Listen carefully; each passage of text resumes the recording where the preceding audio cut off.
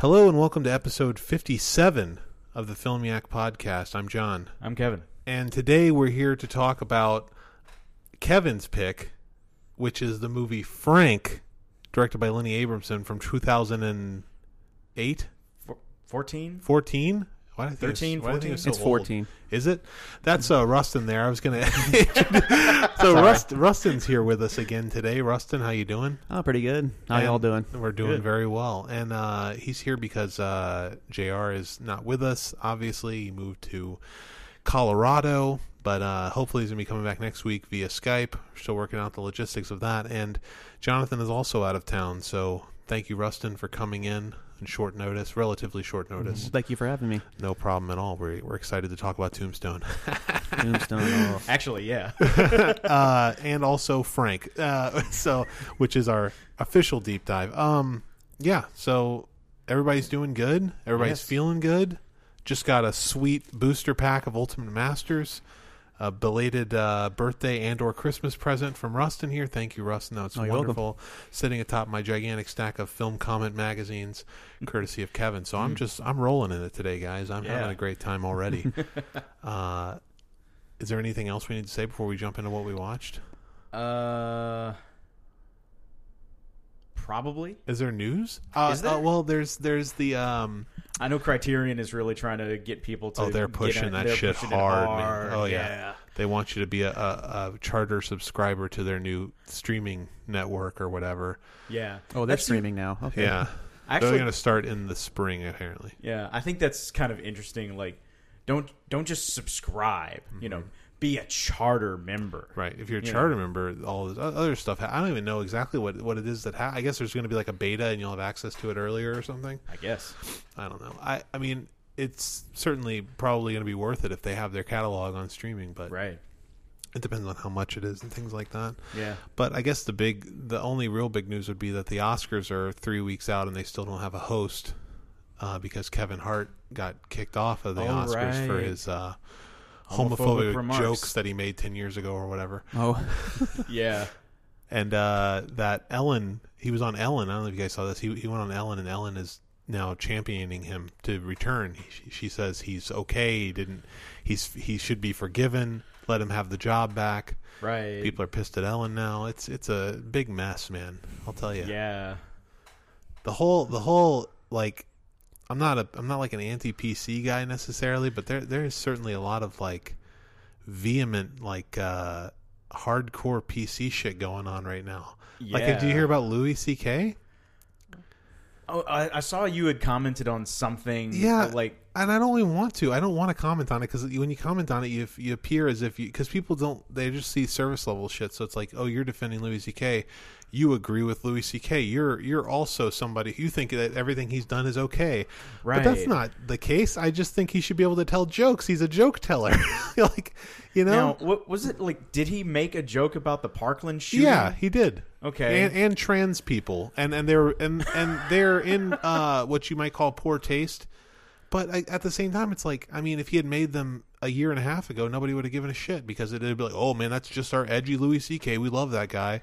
But now that he's a sexual assaulter, Right. fuck him, fuck everything that he does. He's fucking stupid Wow. and he's heinous and oh my god, what an evil person. Yeah. He's just telling jokes like he always has. Yeah, I can't help but think he knew what he was doing Oh, going definitely. into that. Like, He- I'm sure he was out to push buttons. He comments in the same set. The set leaked on. He's been playing this one club in Long Island that'll book him, and he commented in the same set that leaked. He said something to the effect of, "What are they going to do to me? Take away my birthday? My life is over. I don't give a fuck anymore." Like he just, he's just going to tell whatever joke he wants to tell, and the crowd loved it. If you listen to the tape, they're laughing, they're eating it up. So I mean, Right, like yeah. it's in the context of a show. It's like comedians say things they're playing the character of he's not Louis C.K. Family Man when he's on stage. He's Louis C.K. comedian when he's on Right. stage. It's just like you don't immediately go up to Edward Norton and say, well, you're a piece of shit, man, you killed those two black guys in American History X, you made the Right. one guy eat the curb. It's like Right. that's not him. He's playing a character.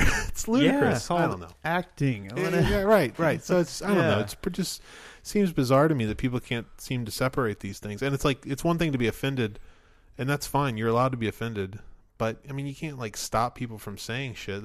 We have free speech in this country. I just don't get it. You know? Yeah, I mean, like, just don't go to the show. Right? Exactly. Like tell your friends not to go to the show. Like, let Louis do his thing. Like, I saw something with like Adam Carolla, and like I don't know who he was touring with, but like he was scheduled to do a thing at some college, and they wouldn't let him go on. Sure. And like they had to get lawyers involved to actually let them do their show. And it's like, you know, like there's no bigger, you know, protest than to like just ignore them. Right. Like that's all you got to do. Like, don't give them the attention. Stay home and exactly.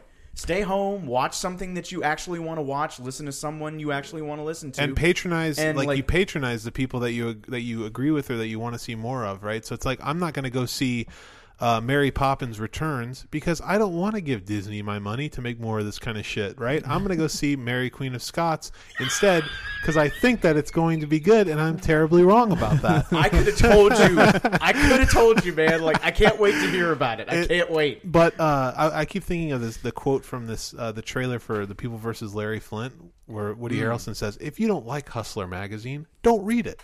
It's like exactly. If you don't like it, just ignore it. Like, right? You can't stop it from happening. Yeah, I mean, you know, people can like make arguments about like, oh, well, you know, children and this, that, and the other. Like, okay, like where were you when it was time to say, hey, look, there's this kind of stuff out there. I'd rather you didn't read it because, and then hopefully you can articulate it enough to a kid. And it's like why you don't want them looking at that. Right, like right. My mom made a very good argument for me not watching Natural Born Killers. I didn't At watch what age? Middle school. Yeah, you shouldn't be watching that movie in middle school. Exactly. But to my mom's credit, when I finally did watch it when I was like 21, I was like, this movie isn't very good. See, if you had seen it in middle school, you'd loved it. Exactly. You'd still think it's good today. Exactly. Like I do. But no, but you know, a tangent for sure. But it just drove me nuts to see all these people. Like, there's nobody even wanting to have an open mind about it at all. And I'm not, you know, to defend Louis C.K.'s right to make a joke is not the same thing as saying, you know, everything Louis C.K. does is okay and I'm fine with it. Yeah. I just think he's a comedian. He should be allowed to tell jokes. Yeah. If you don't want to listen to him, don't listen to him. You know, the stuff's on the internet. Doesn't mean you have to go search it out. Mm-hmm. Anyway, let's jump into what we watched. Yes. So Rustin, being our guest and someone who also hasn't been here in several episodes, you want to get us started? What have you watched in the last year and a half? I'm just kidding. Well, however long it's been. I'm going to start with something that I have to recommend to anybody, and I don't know if you've seen it, Kevin, but I highly recommend Ken Burns' The Vietnam War miniseries, and it's actually on Letterboxd, and it's listed as a movie, but it's a movie that's 1,080 hours. Minutes. I'm sorry, minutes. Yeah, it'd be pretty intense with 1,080 hours, right? Even 1,080 minutes. The whole war. Yeah. No, it literally covers everything. Even stuff that was happening over here, and it's got so much detail in it. Just the interviews are just killer. There's so much emotion in these interviews, and the thing is, I think like Ken Burns' Civil War is really good, but the problem was that happened 250 years ago. You can't interview survivors of the war. There's one person. It was a woman who was like, I think she was the daughter or granddaughter of a. He was I'm probably mixing it up. I think he was. I know he was a soldier in the Union Army, but I think he was one of the. He was one of the escaped slaves and joined, the Union Army, and she had some a few things to say. I think she was like 104 or something in this interview. And the interview's like from like 80 or something like that, or maybe late 70s. But the detail in this, they have interviews with the U.S. Even like French, right when the French started it, and they have all these interviews with the Vietnamese, the North Vietnamese and South Vietnamese, and those are some of the best interviews just to see, like, from their perspective, right? And from Charlie's perspective, exactly. And it's just intense at moments where you just you feel for both sides in it. I mean, it's, Right. I mean, you see like there's no, I mean, both sides can be seen as a bad. You know, there's no good guy. Right. I mean, you know, each side has their, you know, one's fighting for freedom, the other one's fighting for, you know, they say freedom. You know, it's in basically too. Like, I watched one interview. No, not an interview. It was It was I think it was the History Channel. It was the it was something about I forget what it was called, but it was about the KKK, the history of, and I think it was President Johnson was actually, you know, he had this interview where he was saying like, my father fought these guys and I'm going to fight these guys, because it was during the protests they had. And during, you know, the murder of those or was it 3 or 4 students? I think can't it's remember. four the little, students. the little Right. black girls. Yeah. And so it was, you know, it was stuff about that, and it was something that, you know, that like, that's great, I admired. But other than that, like, if you watching the Vietnam thing, he was a bastard. I mean, it is dirty. That's basically that only thing that I saw from that history of the KKK about him was like his only, you know, saving grace. Everything else was during the Vietnam War was just dirty. And honestly, Nixon was like the worst man. Like, you know how it ended up with him, but like it was worse than you think. There's so much stuff going on behind the scenes, shady stuff, and stuff that they, you know, now are releasing to the public. You know, and everything. Yeah, So it's really available on Netflix, right? Yes. Yeah, I've been meaning gonna to have to check check that it out. out. I watched the first maybe 10 minutes of it online back when it first aired. I was going to watch the whole thing. I just never got around. I was going to watch it like at school in pieces on my breaks, but Right. just had other stuff going on. But yeah, the first like 10 minutes, all the stuff where they showed like the events, like the montage, and then they do everything in that reverse a lot, and everything. It's really good. That's really good. cool. Nice. So I really enjoyed that part of it. So.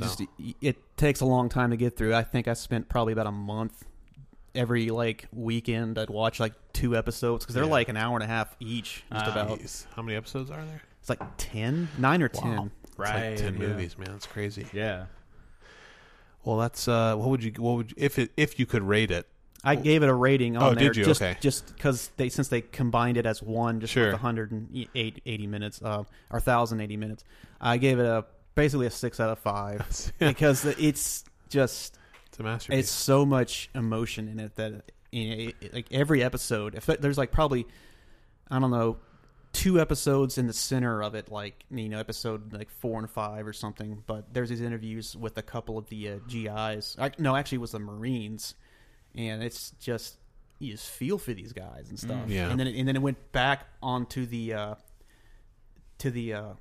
North Korean side, and like some of these guys, you see all the scars in their faces, and like, I don't know how they lived. Like, they talk about the Ho Chi Minh Trail and how that was bombed like every day, you know, and they had people just rebuilding it at night and trying to, you know, it's amazing like what they went through just fighting that war. And it was, and you find out towards the end, like, there really was no reason for us to be there except for like the, you know, the push against, just to kind of symbolize the push against communism spreading. But it was just that country. It wasn't necessarily every Asian country. It was just more like a, you know, it was the principle of the thing, a symbol. You know, we got to, you know, stay there. But it got to the point where we just eventually backed out because it was just costing way too much and just too many lives were lost. It's, you know, and hopefully, you know, it's just, I hopefully people, you know, would watch that, look on the history just to learn from it, just to not to repeat that. I mean, I'm sure stuff's going to happen in history, you know, in the future, but I mean, 'cause anything can, but, you know, it's good that that's, you know, documented. So at least, you know, I wouldn't say little kids watch it, but, you know, maybe just, you know, high schoolers, people. I'll show in it to school. my 12-year-olds. Yeah. And the My Lai You know, Massacre just to- episode. Oh yeah. just to learn about, you know about that, and just so they learn. Do they get what to into not- the My Lai Massacre? Oh, they get into everything. Oh, man. It's really. Oof. They show some really. Do they talk about? Let me ask you this though. Do they talk about like the Black Ops operations in Cambodia and Laos and all that shit, like the illegal stuff They that was talk going about- on? yeah. Oh yeah, killer. All right.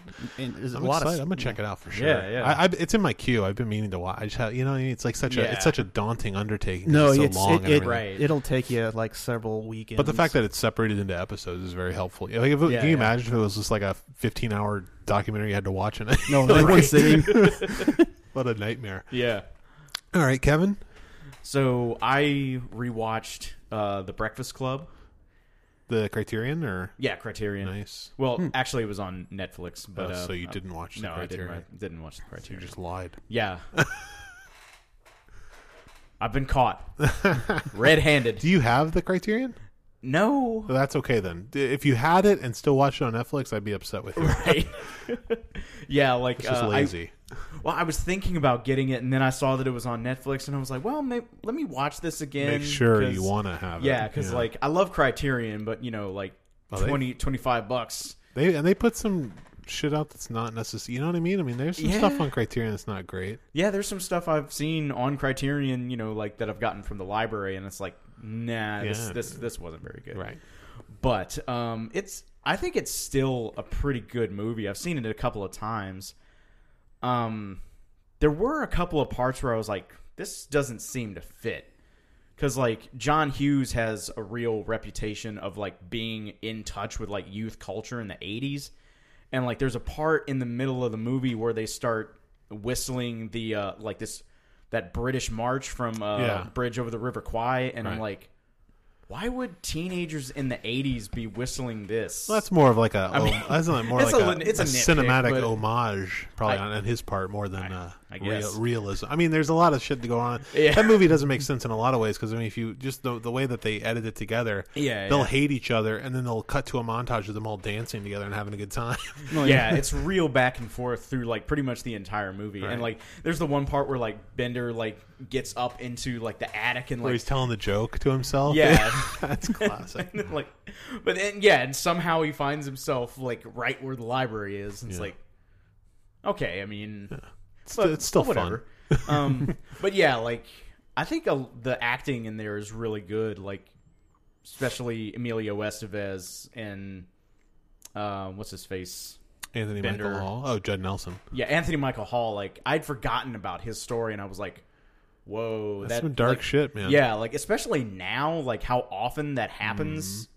Like it's really really uncomfortable. And then like, it also kind of bothered me too because like, Ali Sheedy's character Allison, like. I know a girl who's pretty much exactly like that, and it's like, okay, this is like really uncomfortable.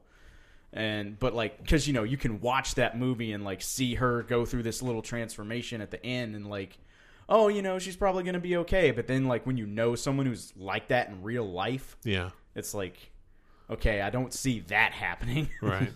But yeah, so it didn't really grab me as much as it did when I was younger.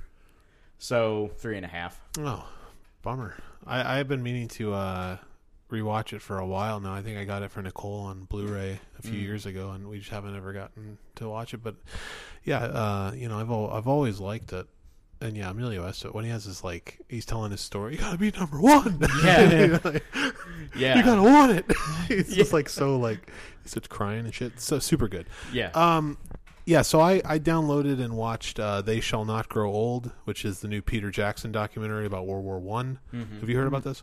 Yeah. Yeah. I haven't seen that. So famously, controversially, has messed with the footage and all original footage from World War One, and he's colorized it and stabilized it too, and he's changed the speed of it to make it seem more like a normal cinematic experience now. Because at the time they would hand crank, so everything's like jittery and running at different speeds. So apparently they make everything smooth like 24, and you can really tell when they get to the point where they do that, because the film is a comprehensive look at the beginnings of the war all the way to the end of the war through the eyes of the soldiers who were in the war. So at the beginning, it's just black and white footage of London, right, in the teens, and people walking around, and people reading newspapers and shit, and it just looks like normal. This archaic footage from that time, this ratchety looking, rickety stuff. But then when they get to the war, like all through the boot camp, it's black and white. And then when they finally get to the trenches, it becomes color, and it's just like this clean cut to color, and it's like night and day. It's crazy how much different it looks, right? And it's really, really incredible.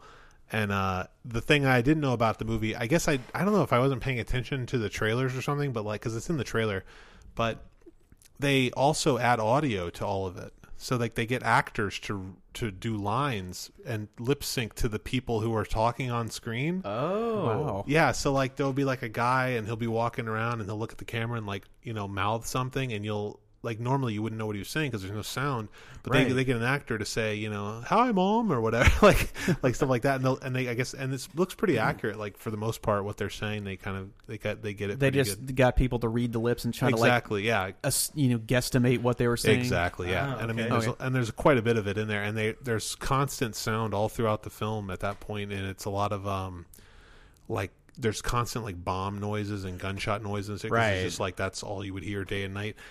And then the rest of the film, from beginning to end, is nothing but the audio is people, the soldiers telling their stories. So like the soldiers having been interviewed in the 30s and 40s and 50s, they had all this. They had access to the BBC library or catalog of whatever, and that's where they got all the footage and all the audio from. That's cool. Oh. Yeah, so it's these soldiers telling, like, they're all British soldiers, all of them telling their actual stories of what it was like to be in the trenches and what you did day to day and how you, right. you know, how you kept clean and or lack thereof, and Yeah. like the hygiene and things like that. And they even like the idea of like how they used the bathroom and stuff like that. And they were like talking about how they dug a trench and they put a pole over it, and you just squatted over the pole and like sat on the pole and took a dump. And they have pictures of them doing that, which I thought was crazy.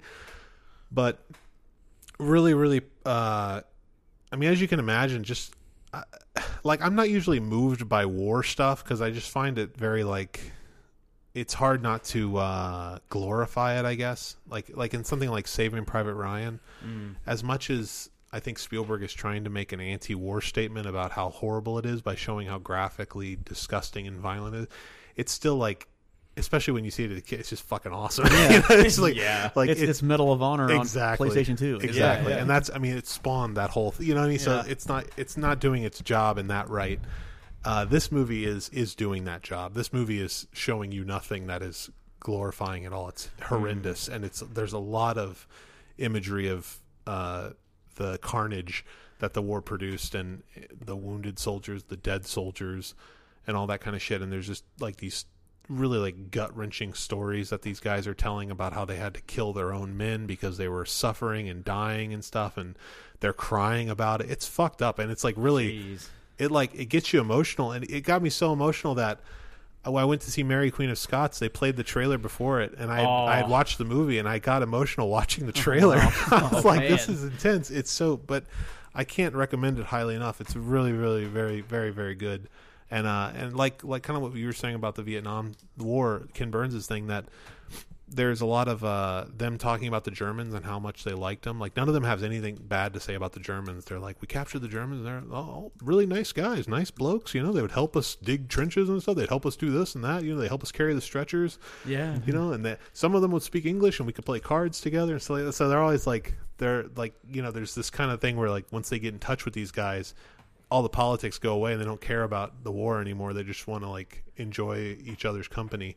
Right. Which is really, really fascinating. So I highly recommend it. Apparently it's coming to the theaters here Oh. When 2 Mondays from now. So on Nice. Martin Luther King Day, which Okay. I'm off during, which is awesome. So I'm going to go see it that day at 1, hopefully. Really excited to see it on the big screen. But it's fantastic. So Right. I don't think World War One gets enough. Oh, like, absolutely. Not enough Yeah. play at all. No, not nearly, because like it's such an interesting thing. Like, I was reading a book about it, and like the fact that it got as far as it did is just insane.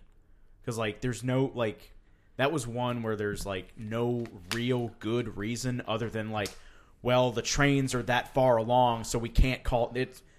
They're too far gone. We can't call them back now. We're here. We're on other people's territory with our guns. Right. So I guess we're going to war. Yeah. And it was really like that. There's a lot of like dispelling rumors in this movie too, Yeah. without even trying to. They're just like they talk about doing a rush on the enemy trenches during the Battle of the Somme. The whole thing takes place during the Battle of the Somme, Oh, pretty much. And Tolkien was there. right. So Yeah. they talk about how when they like, I have this image of like Paths of Glory. You know, they're all yeah. jumping over and running, and you know, of course, some people not wanting to, and that they talk about that too, but. they talk about how nobody, like one of the guys is like, nobody was running, nobody was like trying to get over there, everybody was just kind of like in a daze, just like walking really slowly towards the other trenches, and like nobody was even scared of getting shot. It was quiet. I was just like, that's such a weird contrast to what you've seen in movies and heard about, you know. This idea that they're just kind of lackadaisically walking over to kill these German soldiers. But yeah, I mean, it's very, very, very good. I can't recommend it highly enough. 5 out of 5. Nice.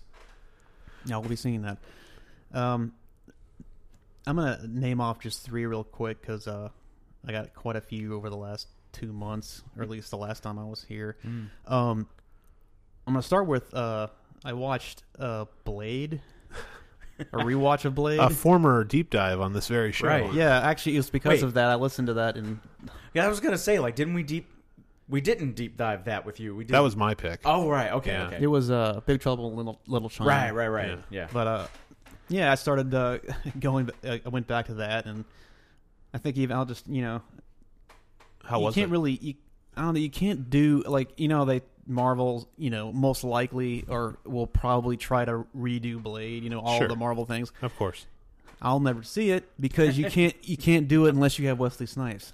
He honestly, other than Hugh Jackman as Wolverine, like he's the other person that would be like you can't. He is that character. He did it flawlessly, and like I wouldn't want to see anybody else. It's like recasting unless you Indiana like Jones or something. Yeah. It's like unless you got to the point where CG movie was picture quality or what's the term real life quality basically. Yeah, CG was that Uncanny good. Valley. Yeah. Yeah, and it looked and it moved. Yeah. And you could just CG him and maybe get the 70-year-old Wesley Snipes to voice it. I don't know. Yeah. I just wouldn't want to see it. But the movie is just so good. The only thing that didn't age well at all is just the CG. But so many, and y'all talked about this already, but like so many elements of the movie had to have been ripped for The Matrix. Wait, absolutely. Totally. The bullet time and just being. It was the first movie to do all that stuff, and it's incredible to me. I mean, like I think it's just a matter of the reason that you when you remake this movie, inevitably it's going to be a pile of shit. Is because we're in a world now where superhero films are a thing, and at the time when that movie came out, superhero films were not a thing. That was like the first, I think, that I can think of really good movie that was based off of Marvel, and it wasn't even going for the Marvel thing. It was just they took the character Blade from Marvel. It's just a good screenplay, and it really works really well, and all the actors are doing exactly what they should be doing, and there's just the right level of seriousness to it. Right. There's a twinge of humor, but it's not too much. If Marvel made it now, they would never make a film out of this now. If this comes back, it's coming back as a Netflix series or Disney Weren't Plus they or whatever. about that at one point? I'm sure. They would probably. I thought I heard something about like Wesley Snipes was involved. Oh, I don't know about that. Maybe. I mean, I believe you. But if he was involved, I would watch it just to see. It'd probably be crap. Right. He'd be an executive producer, and his son is played. Maybe. Yeah. I don't know. But I mean, it's like It wouldn't be as good. they have the vampire character Mobius also. So they are Morbius. Sorry, Morbius. Right? Oh, it was Morpheus. Is it Morbius? Oh, I remember the cartoon of Spider-Man. That's me too. Yeah, that's what I'm going off of also. Because his Blade's arc on Spider-Man was him going after Morbius. Yeah, and he wasn't a he was created by some mutation, an experiment in a lab or something. Oh, is that right? He was created. It was just he was an accident, just like Spider-Man was, and so Spider-Man somehow was involved. I can't remember how, and he felt guilty, so he was trying to help him the whole. Even go back to Blade, like the film. Like the whole Steven Dorff's character in that is incredible. Like just the idea of you have this, they create like this entire society in the film of vampires. But even within that society, there are vampires who were born vampires, and there are vampires who were bit and turned, and they don't like each other. Like that's just brilliant. And then he's one of those, so he's looked down upon. Like it's a brilliant way to create conflict and tension. It's just really good. And the whole thing where he throws the fangs of that guy on the table. Yeah. It's fucking amazing. Yeah. But, I gave it a 4 with the like, and the next one I had, I'll just mention real quick. Burn 'em. Jacob's Ladder, which I gave a 4 too. That one is just a good psychological thriller. I mean, really, really solid. And I mentioned this in my little review thing when I posted it. The one of the secret, or it's actually the bad alternate ending to the video game Silent Hill, is actually the ending of that movie. Yeah. Which, if anyone hasn't seen it, I won't say what happens in that movie, but it's one of the It really involves cool Macaulay endings. Culkin. Oh yeah. Yeah. But no. And the next one I'm going to mention before I pass on to Kevin is I rewatched Army of Darkness, which I gave that it's a 4 with a like.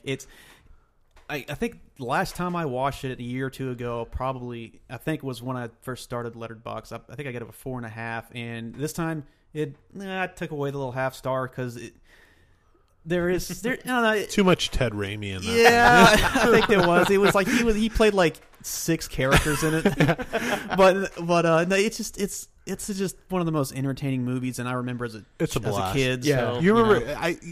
We have I a introduced long it- history yeah. with this movie because Right.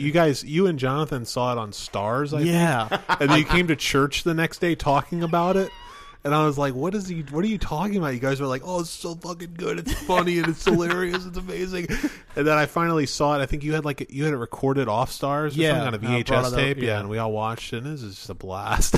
Yeah. And now they finally have a glorious edition on Blu-ray, which, I mean, they just, like, you remember the DVDs, like the bootleg edition and all that shit?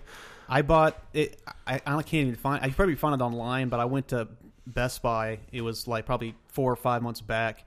And they had this steel book, like just beautiful steel book with Ash, like just artwork on the front of it, and it was Army of Darkness. And I opened it up, and it has like 3 versions of the film. It's Yeah. got the international wow. release with the extra it's like 20 minutes of footage added to it, and it's got the director's cut with that the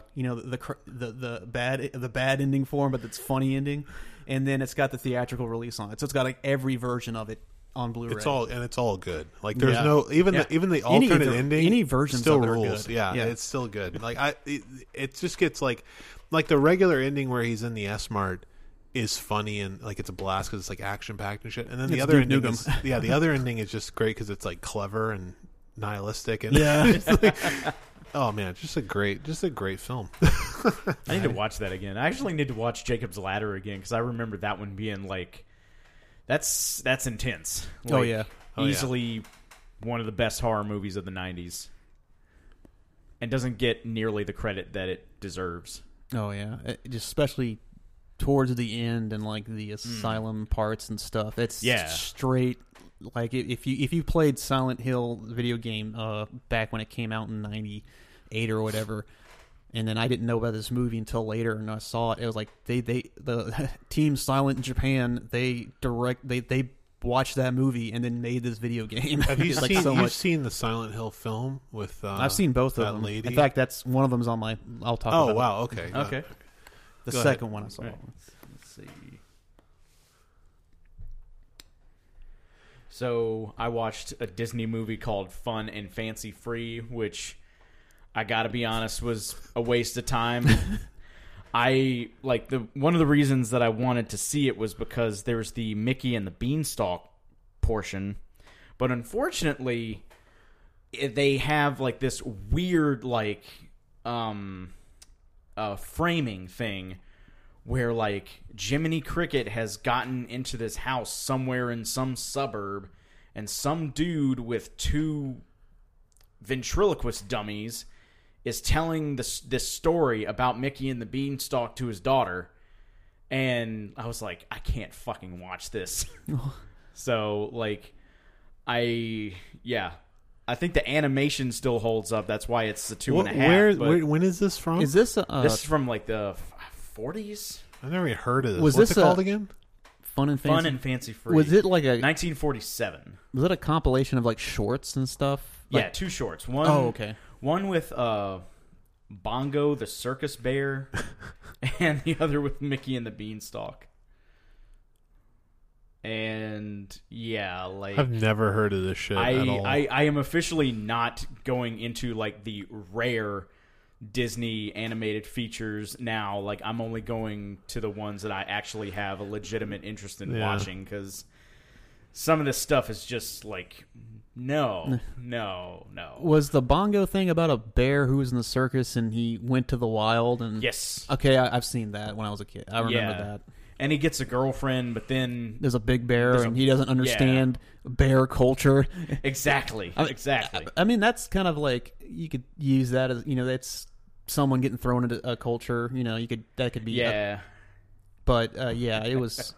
I remember. Yeah, it's just not good. You heard that the just speaking of classic Disney, that the last of the classic animators died today. No, he was 105. Wow. Oh damn. One of the last guys. They had a picture of him drawing Pinocchio online. I forget what his name was. I apologize, but yeah, he passed away at 105. So damn, they're all gone now. Anyway, would have been interesting to pick his brain. Right. I watched Mary Queen of Scots, which this movie, you go. The Oscars are coming up, and if I'm not mistaken, one of these or both of these ladies were nominated for the Golden Globe, and I was assuming that either probably Saoirse is going to get the Oscar nomination, maybe. And so, just wanting to be well-rounded and have seen everything that's going to be nominated, as I try to do every year, had to go see Mary Queen of Scots. I was not excited to see this movie, but I was giving it the benefit of the doubt. I thought it looked good in the trailers. I mean, aesthetically, like it's pleasing to the eye. The colors were nice. I like the idea that, there was some colorful clothing and stuff like that, which you don't see a lot of times in period pieces like this. And I thought the Irish countryside looked beautiful and stuff. And I assume I don't know if they even shot it there. It looked Iceland half the time, but like volcanic. Right.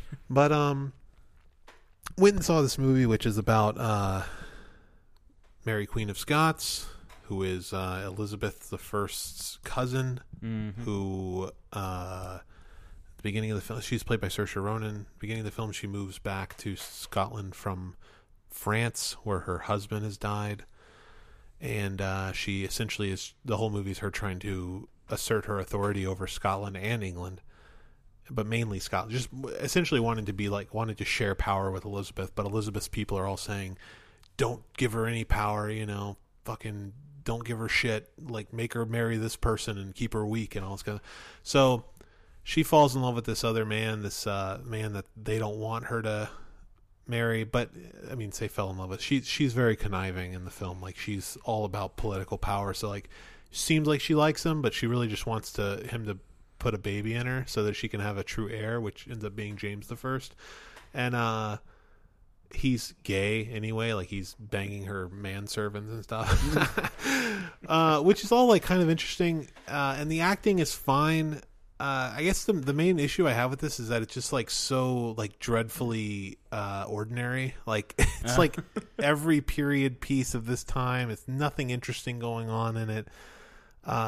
They try to the most original thing they try to do is like add this kind of like feminist twinge to it, where she's constantly talking about how we shouldn't be doing what men tell us to do because we're smarter than men are, and and I get it. It's just like, I don't know. I don't understand the point of it exactly. If that's the point, that this is a strong female character. I mean, it's just like she gets her head cut off at the end of the movie. Yeah. What is the moral of the story here? Like, don't be strong because you'll get killed. It's just kind of like really fucking boring. It reminded me of the movie Elizabeth with Cate Blanchett. Oh, right. Which, to be fair, I've only seen once, and it was over 20 years ago now. But I remember being as bored in that, and it's just like, you think there's going to be like some action or some battle scenes because like they go into like Civil War for a little while. Yeah.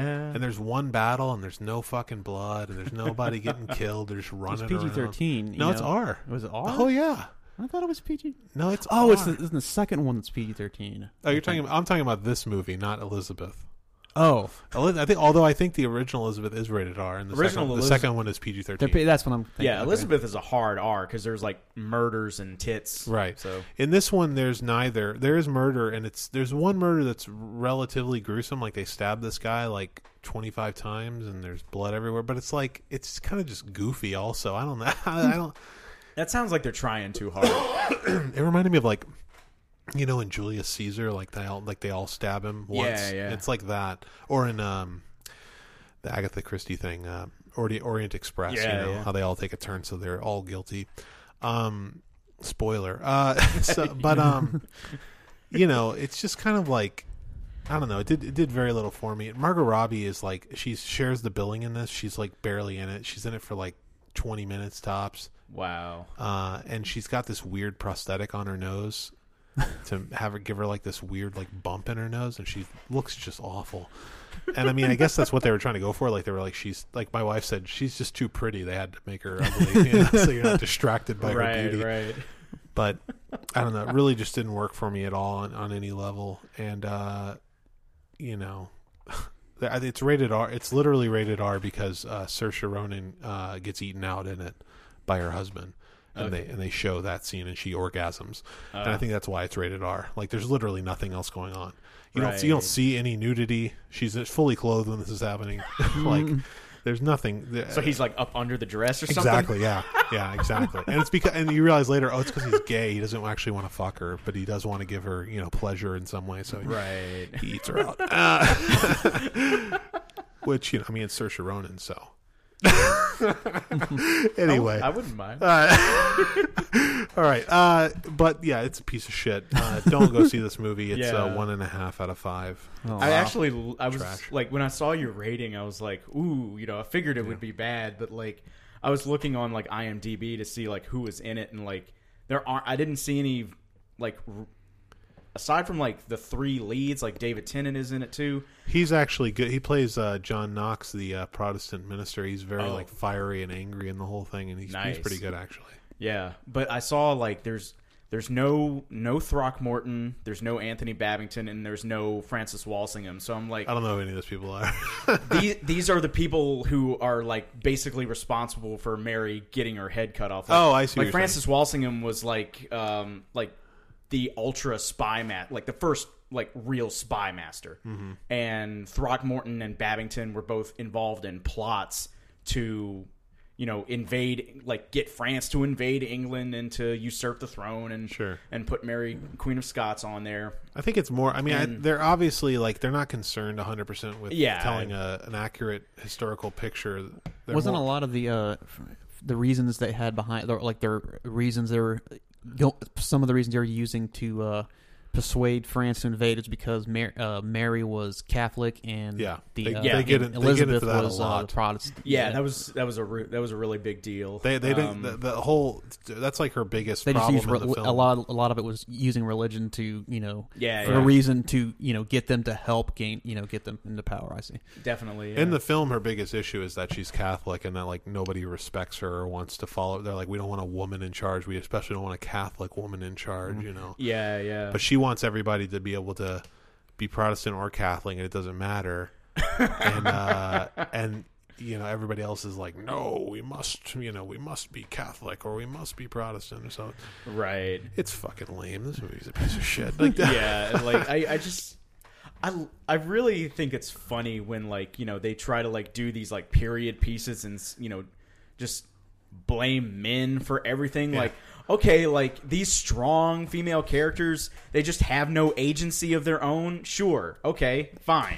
Yeah, they Guy Pearce is in it, he was a surprise, and he plays Elizabeth's like right hand man, guy who's her main confidant, and Cecil.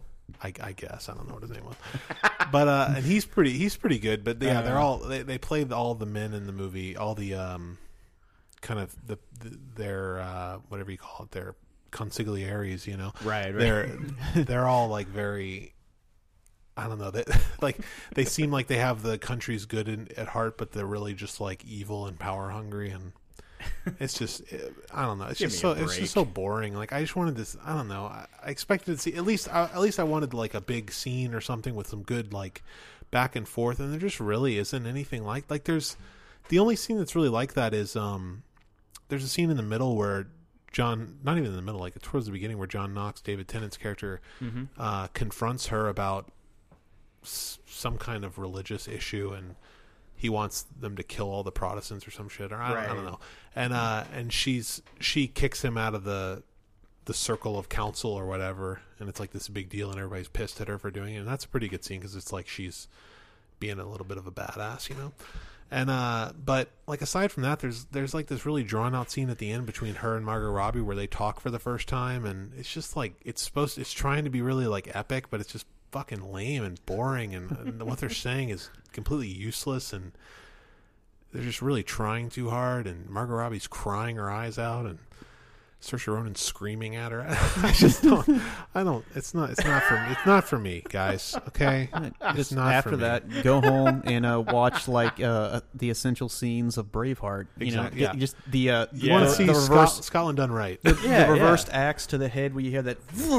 I actually was thinking about Braveheart earlier this week. The scene when he rides and he assassinates that guy in his bedchamber. He rides up into his bedchamber with the horse, and he has the ball and chain, and he smacks him in the face with it. And they do that like weird edit where they cut like his face is normal, and then they like do like this weird like 3-frame edit where they cut to him like all mangled. It's just a very bizarre effect.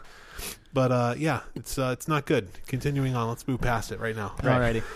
Next up for me was I watched the sequel to the Silent Hill film that I can't remember when that came out, but the sequel to it, Silent Hill Revelation, came out in 2012, directed by MJ Bassett.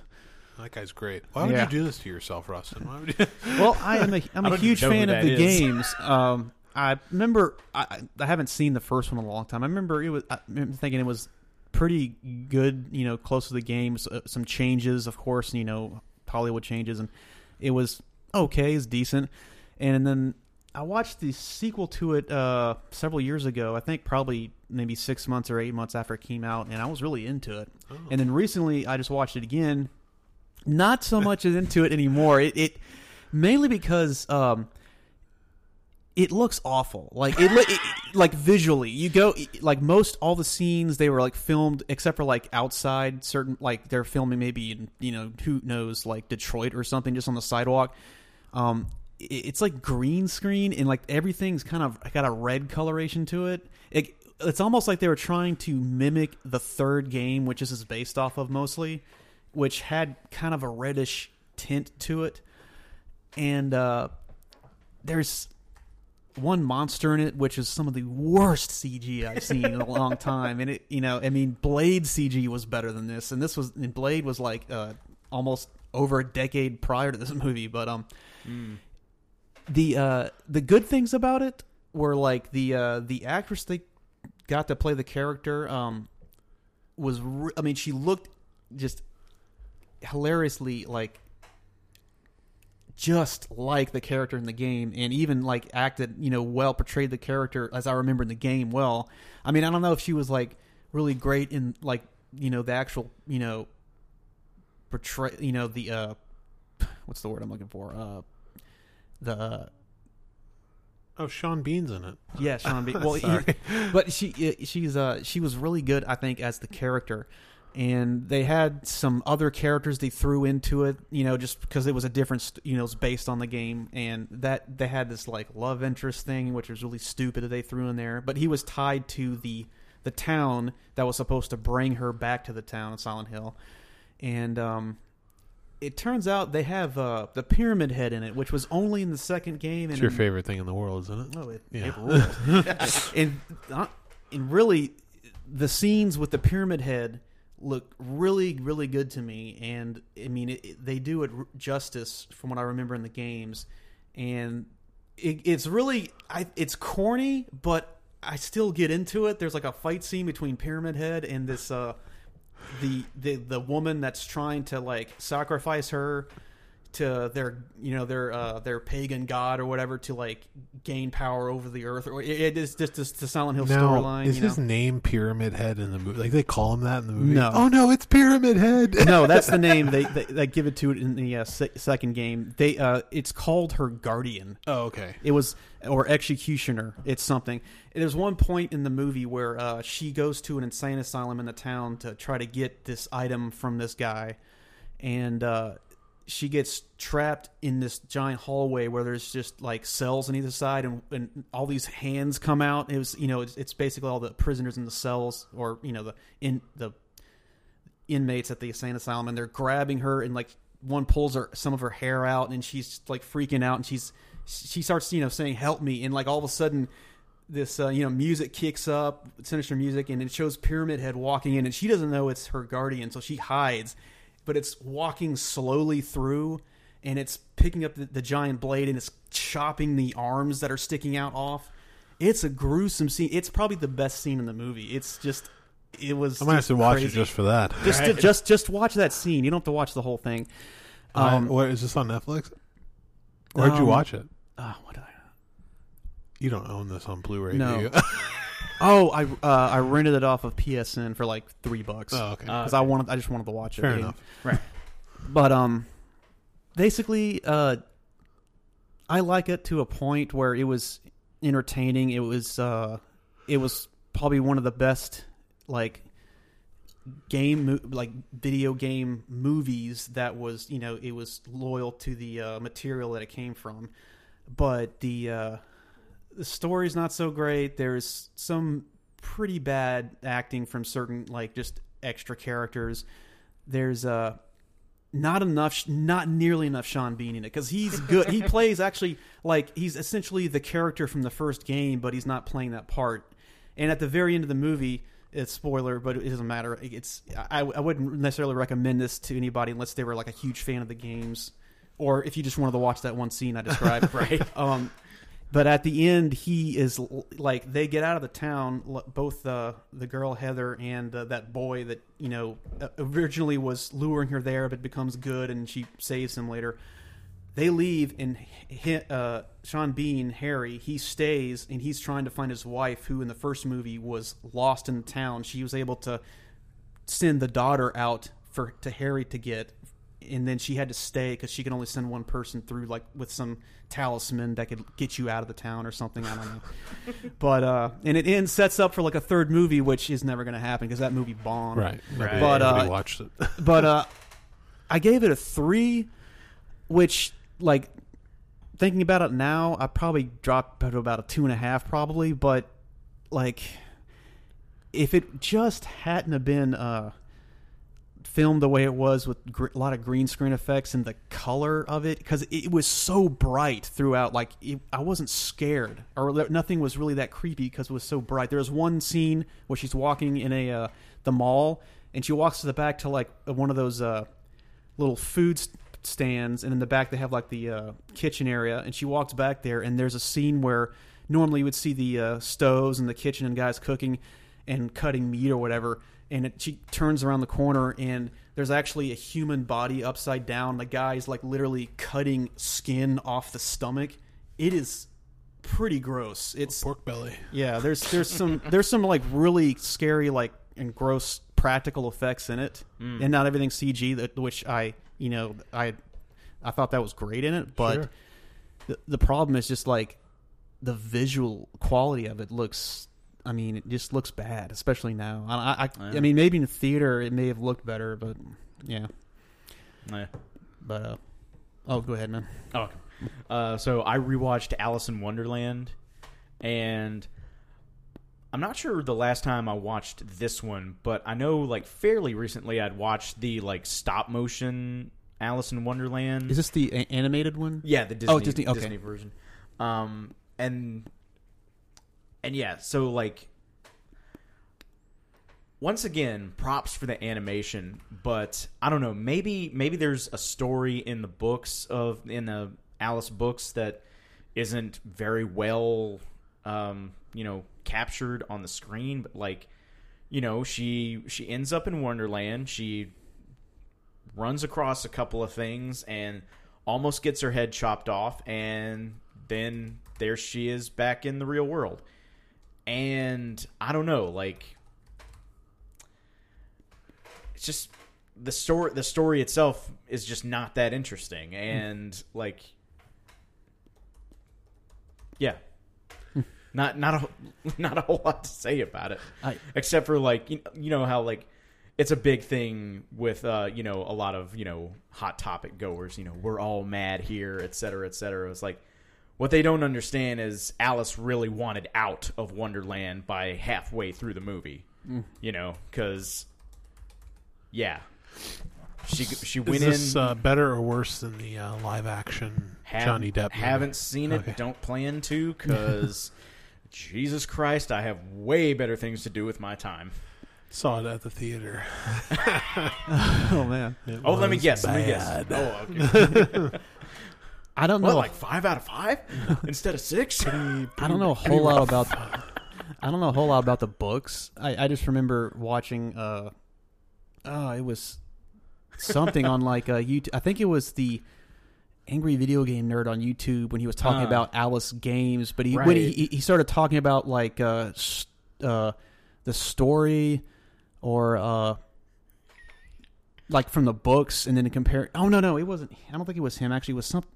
It was something on YouTube I watched. Now I can't remember who it was. I think I'm mistaking it, but the like the books, there was just a lot more stuff going on, just some really dark stuff, Right. And I think they actually used elements of those books in the live action movies that were made in the which I've never seen, but I remember seeing them like previewed on like in the mid '90s, early '90s on Disney. Oh, right, yeah, because I think there were a lot of like TV movies and like Yeah. miniseries, yeah, And they talked about some elements, like there was a queen with multiple heads, and like she would basically she would switch heads, like, you know, for certain occasions. I don't know how that worked, but like at one point Alice, she was trying to basically kill Alice and take her head so she could use her as part of her collection of heads. Oh, okay. She ended up escaping, and it was you know, Sounds oh great. wait, no. You know what? Scratch all that. I think I'm confused. None of that happened. Yeah, no. I think I'm completely Edit and post. No. Well, I'll stop where I'm at, but I think I'm confusing this with the Wizard of Oz, actually. Yeah. Oh, I think that's what I'm doing. I'm confusing because it was something I watched they were both talking about both of those things, but no, the thing I just described, that's from Wizard of Oz, I believe. oh, okay. I think. Well, like I said, I've never seen the movie, but maybe it was the Wizard of Oz live action. No? Maybe not. Well, maybe someone who is listening can like correct that, but anyways, yeah, just there's a lot more going on in the book. So I'll just say that. Filmyakpodcast@gmail.com. Yeah. Actually, but have you guys both seen Dogma? Yeah, I have seen Dogma. I want to say I have, but if it did, Okay. I don't remember that. Well, maybe a long time ago, but Do you remember the scene where Matt Damon is talking to the nun and he's talking about the walrus and the carpenter and how it's like a religious thing? Like the walrus is like Eastern religions and the carpenter is like Jesus. No. Well, like if basically his thing was, you know, all the little oysters follow the walrus and the carpenter and they all get eaten. So that's religion for you. Right. Oh, okay. Yeah, I could see that. It's been a while since I watched it. Yeah, I've only I've been seen meaning it to once. watch it again because, like, I don't know, like Kevin Smith's movies, like Tusk it's interesting. It's an interesting concept, but it's fucking like batshit crazy and not really in a good way. And Yoga Hosers is also batshit crazy, but it's supposed to be. So, like, I remember liking Red State. I need to watch that again. His first foray into that kind of thing. And, Yeah. Red State was alright. I never saw Tusker Yoga Hosers. I can't imagine like wanting to sit down and subject myself to watching Yoga Hosers. It looks terrible, and I hate Johnny Depp, and he's in both of those, so I just can't do it. Right. But I'm just going to talk real quick about one more movie that I actually haven't finished watching. Been trying to really hard, but the baby and everything. You know, watching it with my wife, so I can't just bang it out like one day when I'm alone. It's called Hot Summer Nights, and it's got Timothée Chalamet in it. Mm-hmm. It's from last year, and it's this true story of this kid who moves to stay with his grandmother during the summer in Cape Cod, I think, Massachusetts, and becomes a drug dealer essentially. And I mean, not essentially, he becomes a drug dealer and deals large quantities of marijuana and starts dating his partner's sister unbeknownst to him. And I don't know, Now, the thing about this movie is that the director of it, whose name I don't know or care about really, but he seems to have seen every like Scorsese and Paul Thomas Anderson movie that apes Scorsese like a million times. Ooh. And there's a scene in particular where, like a sequence where he literally does the exact same shot technique and edit as is in Boogie Nights. I don't know. I'm sure you guys don't remember this, but in Boogie Nights, towards the end of the film, when they're when Thomas Jane is like their mule and he's bringing him cocaine to snort constantly, and there's like this montage set to 70s music or 80s music where he walks in and he's like, "Hey, you got the stuff?" And he walks in and he pulls it out of his pocket, and like the camera, like the frame will freeze and it zooms in on the cocaine, and then it'll like the camera will swing around and start pushing in on Mark Wahlberg and John C. Reilly, and they'll be getting up and they'll be like, "Right on time," and then it does it again. It does it like 3 or 4 times, and by the end of it, they're like, "What the fuck took you so long?" You know, and they literally do that exact same thing in this movie. Wow! Except it's not cocaine; it's weed, and they're selling it. So it's, you know, it's different, but it's the same shot technique. And I was just astonished. I was like, that's some balls to copy this shot. Now, that being said, I'm really enjoying the movie a lot. Okay. I don't have a problem with it. I mean, you know, normally I think this would bother me a lot more, but I'm just having such a blast watching the movie, and it's just fun to look at, and it looks good, and Chalamet's really good in it. He's like your new favorite actor. I just like the guy. I don't like everything he's in. I didn't like Hostiles or Beautiful Boy, you know. And I don't think he's particularly good in either one of those movies. But I do think he's a good actor overall. I love Call Me by Your Name. I love his performance in this. I liked him in Lady Bird. Didn't like Lady Bird, but I liked him in Lady Bird. And it's just, I don't know, he's carrying a lot of it for me. His partner, who's this like some guy I've never seen before, he's really good. He's got this crazy Boston accent thing going on. It's not Scoot McNairy? No, it's not. We'll talk about him. Yeah. No, but yeah, and the girl who's in it is the girl from It Follows. So, did you see It Follows? No, I've been meaning to. Okay. I've heard mixed things. It's, you know, it's all right. But the main girl in that is the main girl in this, and she's very good in it too. I don't know. The minute I see all these people, I'm just like, I don't know, this person's not going to be good, and then they're really fucking good. I don't know. It's got Thomas Jane in it, who is the guy bringing them the drugs and Boogie Nights. So it's like is he the one who brings them the weed? No, he's a cop in this movie. He's the girl's father, actually, because all these kids are like young as fuck. They're like 18 years old and shit, you know.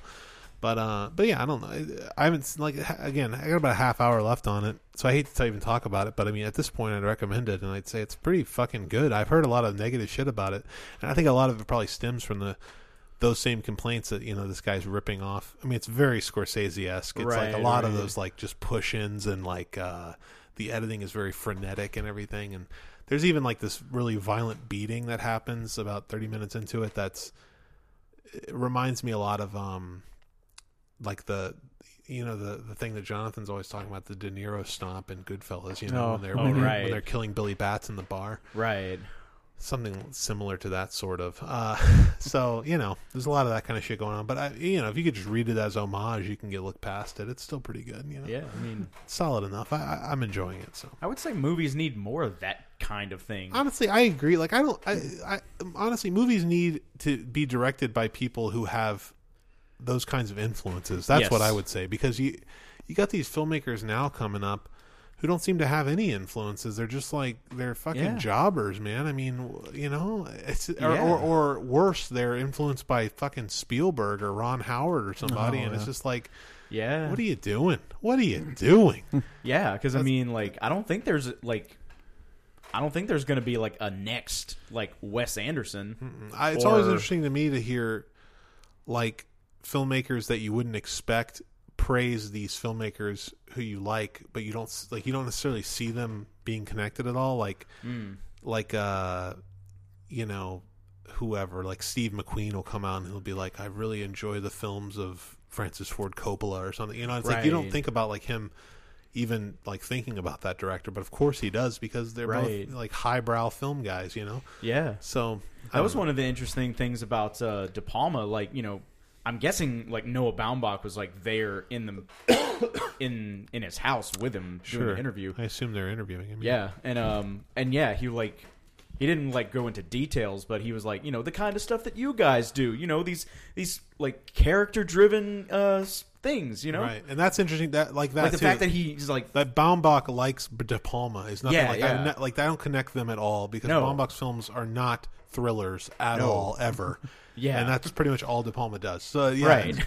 it's fascinating. It's really Yeah. cool. But you can see on the other hand, De Palma is Hitchcock. He's a Hitchcock guy. Yeah, like, he yeah. loves Hitchcock, and that's you can see that shit all over his movies. So yeah. it's just I don't know. It's fascinating. Yeah. Russ, you got another one? That's Yeah. it for me, by the way. Okay. All right. Well, I'll just breeze through the last ones I had, which I'll name a couple off. I watched after Silent Hill. I watched Ace Ventura: Pet Detective. Just randomly, I saw it on Hulu and was like, "Oh, I haven't seen this in years." I used to have the VHS when I was a kid. And Wear watched that it shit all out, man. Yeah. Oh, yeah. And so I watched it Yeah. again, and the jokes are surprisingly still funny. I mean, I don't know, Jim Carrey just has some of the best just physical, like his like body language, everything is just funny. He does a great job with that. I mean, I haven't Yeah. seen anything recently with him not since I think Bruce Almighty. My would favorite think. scene Right. in Ace Ventura is when he goes to the insane asylum as a patient, Oh, yeah. and then he like does the thing where he like the slow mo. Let's see that. It's in replay. Yeah, that's so Execute good. hook pattern super slow mo. That was great. Yeah, that's my favorite part. It's amazing. But yeah, And again, then when he goes and gets water, and he drinks the water, and then he like kneels down and slams his face into the bench. he'll be fine there for the next 20 minutes.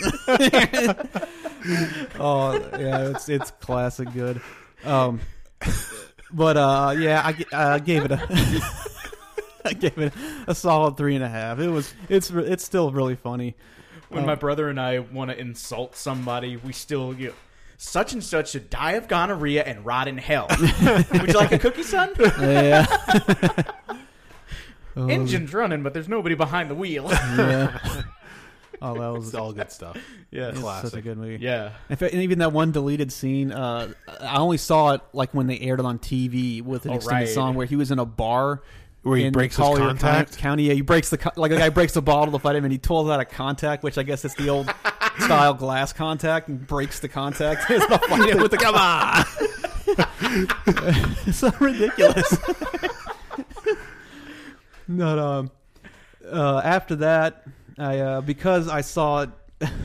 I think it was because I saw Jonathan had rewatched RoboCop. I was like, Oh, "Oh right. man, I gotta rewatch that." It's an easy 5 out of 5. Like RoboCop is just.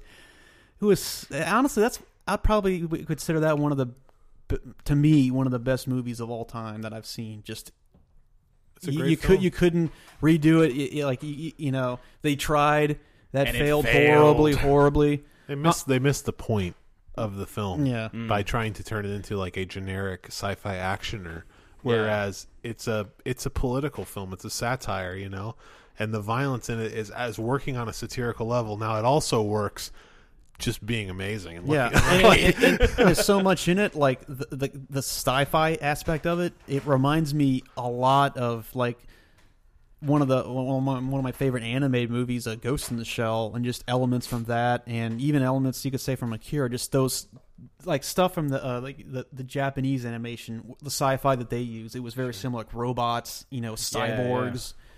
And I mean, normally the ED-209 is. Oh, I mean, that's it's essentially straight- the tank thing at the end of Ghost in the Shell. yeah. Yeah, I mean, there's just those kind of elements which normally when you do live action of those, it's complete trash, but it just looks bad. They do it bad, or just they don't get like you say, they don't get the point, or But this movie they lined it up perfectly. It's part of the. I've heard this mentioned once or quoted once. The Paul Verhoeven it's part of the Paul Verhoeven trilogy of greatness, which is this movie, Total Recall, and Starship Troopers. yeah, I would say those are probably the best. Starship ones. Troopers. Like I started watching it a while back, and it's still pretty good. And I haven't been able to finish it. I keep like getting tied up with other stuff. I'm going to finish it I haven't eventually. seen Showgirls in a while. I don't know. Oh, that's right. He did. It'll be that. time for a reevaluation of Yeah. Showgirls. And I haven't seen Total Recall in a long time, except I think I've watched occasionally the Total Recall the, is a masterpiece. Yeah, Like, I've watched just the elevator scene where he uses that innocent bystander as the human Yeah. shield. I mean, just it's That was it's so just even like, No, honestly, you wouldn't see that today. not to get off not to get off on a tangent about Total Recall. Get but off on a just- tangent. But just real quick, I mean, beyond the like in a completely unironic sense, like beyond the violence of Total Recall, there are some just amazing like suspense scenes going on in that yeah. movie. Like when he first he goes to his buddy and he says, you know, oh my God, something's happened to me, something's wrong, and that guy like takes him hostage. Like they they all grab him and they take him into the back alley, and then he ends up killing all of them. Yeah. And he like doesn't understand how he did it. He's like looking at the blood on his hands because it just happened so quick. Like that's just a good scene. Yeah. You blabbed, Quaid. You blabbed about Mars. Like, it's good. You don't even know what's going on at that point. You know, he like blabbed about Mars. Like, I don't know what you're talking about. You know, and he just fucking annihilates them all. And then how everybody's just suddenly against him. It's very like it. That's the part of it that's Philip K. Dick inspired. You know what I mean? Yeah. That's the part where his whole world is just turned upside down suddenly, and everybody who was for him is against him. Yeah. Two funny things I always think of in that movie is one, Sharon Stone really hated Schwarzenegger's crotch in that movie.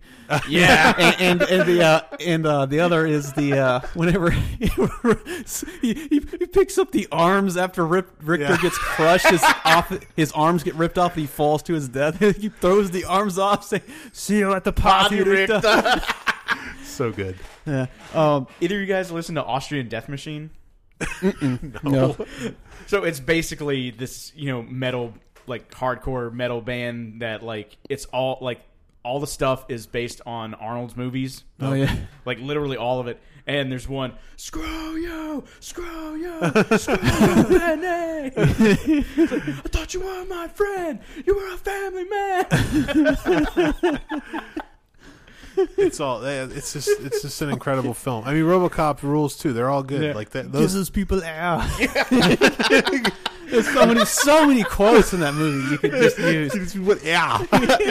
Yeah. Fuck you, One more Reagan. thing. Get your ass to Mars. Just Mars. Okay, I'll go quickly here. The next, I watched after that deep dive y'all had a while back. I watched, I think it was the deep dive, or was that it was that triple deep dive. I watched Life of Brian because I've never seen it. Oh, right. And Quadruple deep dive. Yeah. I'm sorry, Kevin. I wasn't. I just want to apologize to you at first. I didn't hate it, but I got to rewatch Monty Python and Holy Grail because it's been years since I've seen that. But I've never seen Life of Brian, and you know I didn't have. I don't have any nostalgia for it. So when I went into it, I guess it's just the only way you could like it, having nostalgia. For well, no, it's like I didn't like Well, example, like Kelly's Heroes is one of my favorite movies of all time, but it's not like it's not something for everybody. It's got a lot of nostalgia for me. Like to most, Sure. It's got some flaws in it. You know, there's no squibs. Well, there's squibs, but there's no blood. You know, it's a bunch of just certain. That's why things. Where Eagles Dare is the superior film. I mean, I can't agree, but yes, but really for me the funniest bits in it is like anything with John Cleese is funny because he to me is the funniest part of Monty Python. It's just like it's like his to not sound negative, like it's like his face is funny. You know, it's just like seeing him like any type of joke is just amplified for me. You know, I think it's just like a lot of it is there's a lot of British humor aspects that I probably just don't. Not seeing it in the past, I just didn't stick. And like, even though I like random stuff, like the spaceship scene, I got lost there. And like thinking about it, it's funny, because it's just so random. But I don't know. I was just when I was watching it too, I just didn't, I didn't get fully connected into it. But it was. I gave it, I gave it a 2.5 when I watched it. I mean, it's generous. It wasn't complete crap. I don't remember. No, like it's. I mean, there's a lot of like. I mean, there's a lot of stuff and like all the like practical things and it, like the sets, the way it looks really good. Yeah, I think it's really well made. Yeah. I mean that's something to say about it, but like it's just a lot of the humor. I guess I just didn't really... Right. Yeah, I mean, funny story. When John Cleese like was right out of college, he was doing this tour, and he ended up in New York. And Terry Gilliam was there at the same time, and he saw him in the show, and like he came up to him like after and like met him, and he said, "I love the faces you pull." Yeah, so you're not alone. I don't know, John Cleese. His face. Like, he's grass. I always liked him in anything I saw him. He's just a great comedian actor. But I know this is another one you will definitely agree with me. I rewatched for the third time Thor Ragnarok, which I don't know what it is. To me, the best I can describe is it's almost like watching Star Wars. But it's Marvel. It's just they did everything right in that one. I think it's so wet. Like, there's no like huge like we're saving the universe. Like, it's a really like contained story, and like I mean, it's a real breath of fresh air because no other Marvel movie has like that level of humor. Yeah, and it's good. Everything like matches up, and nothing's forced. And like you say, it's contained. You wouldn't have to watch Thor 1 or 2, which I wouldn't really personally recommend either of those. Just watch that one, and you've got just about all the Marvel you need. I mean, other than I still like Winter Soldier because the Winter Soldier character it's so Metal Gear Solid to me. So video game thing reference. I gave that a 4 with a like, and I'll save Tombstone for my last one, but I'll do 2 more real quick. I watched the newest. The only thing that wasn't a rewatch I have here is I watched Venom for the first time. Oh, yeah. And that actually, I scored it with a 3, but I gave it a like because there's story elements that kind of drag on. There's a love interest there was a love interest if you watched like the Spider-Man cartoon, which that's where I get the nostalgia for it from the Fox Kids TV Marvel shows like Spider-Man, X-Men. Yeah. But they had the Venom in this is basically the Venom from that cartoon, which I liked. And it seems to be no connection to Spider-Man. So like whenever he shoots out, instead of webbing, it's like Carnage. He shoots out like a part of himself. It still functions almost like Spider-Man, but they did their best to not like be just like Spider-Man, like if Spider-Man had gotten the symbiote suit before that. And the story, the way they played it is different. And I don't know, I heard some people were like not into that, but it made sense to me, like where the symbiote in this one, it immediately seems to have like, it knows everything at first, like it's saying things like, how would this thing from another planet know? But then it's connected to his head. So, I mean, you could just, you could headcanon yourself to like, it makes sense that way, which it doesn't drag on anything there to try to make sense, which is good. So it kind of just goes along. I mean, for the most part, the movie is really entertaining. There's one thing that they had as far as like, I guess like a realism part of it, well, not really realism, but it's a different take on it. The symbiote, it basically, if you don't continuously eat a lot of food, it'll eventually consume you like organs because it lives off you. Right. And so that was like one of the things where he just has to eat a lot. Well, it's kind of funny where it constantly is nagging him like, food, come on. And it's like, it talks to him in the Venom voice like he sounds like he does in Spider, not the same voice, but it's like that. And there's a lot of good, just dialogue between the two. It's almost like literally like a split personality in the movie, which you didn't really see that much in the cartoon, but in this, it plays pretty well. There's actually one really good joke to where he has to go to a top of a building where he formerly worked to leave his cell phone with evidence against that shows evidence against the bad guy because he's like a reporter. And when he gets he gets the Venom suit basically to bring him to the top because he's barred from going in through the elevator. And when he gets to the top, he turns out to look, and Venom in his head goes down.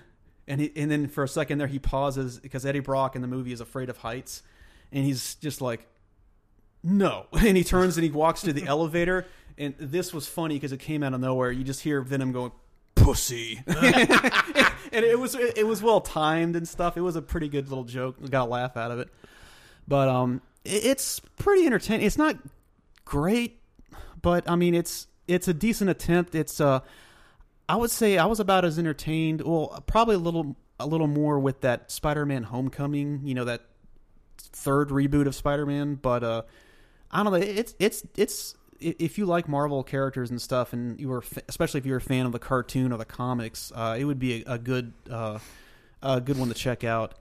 And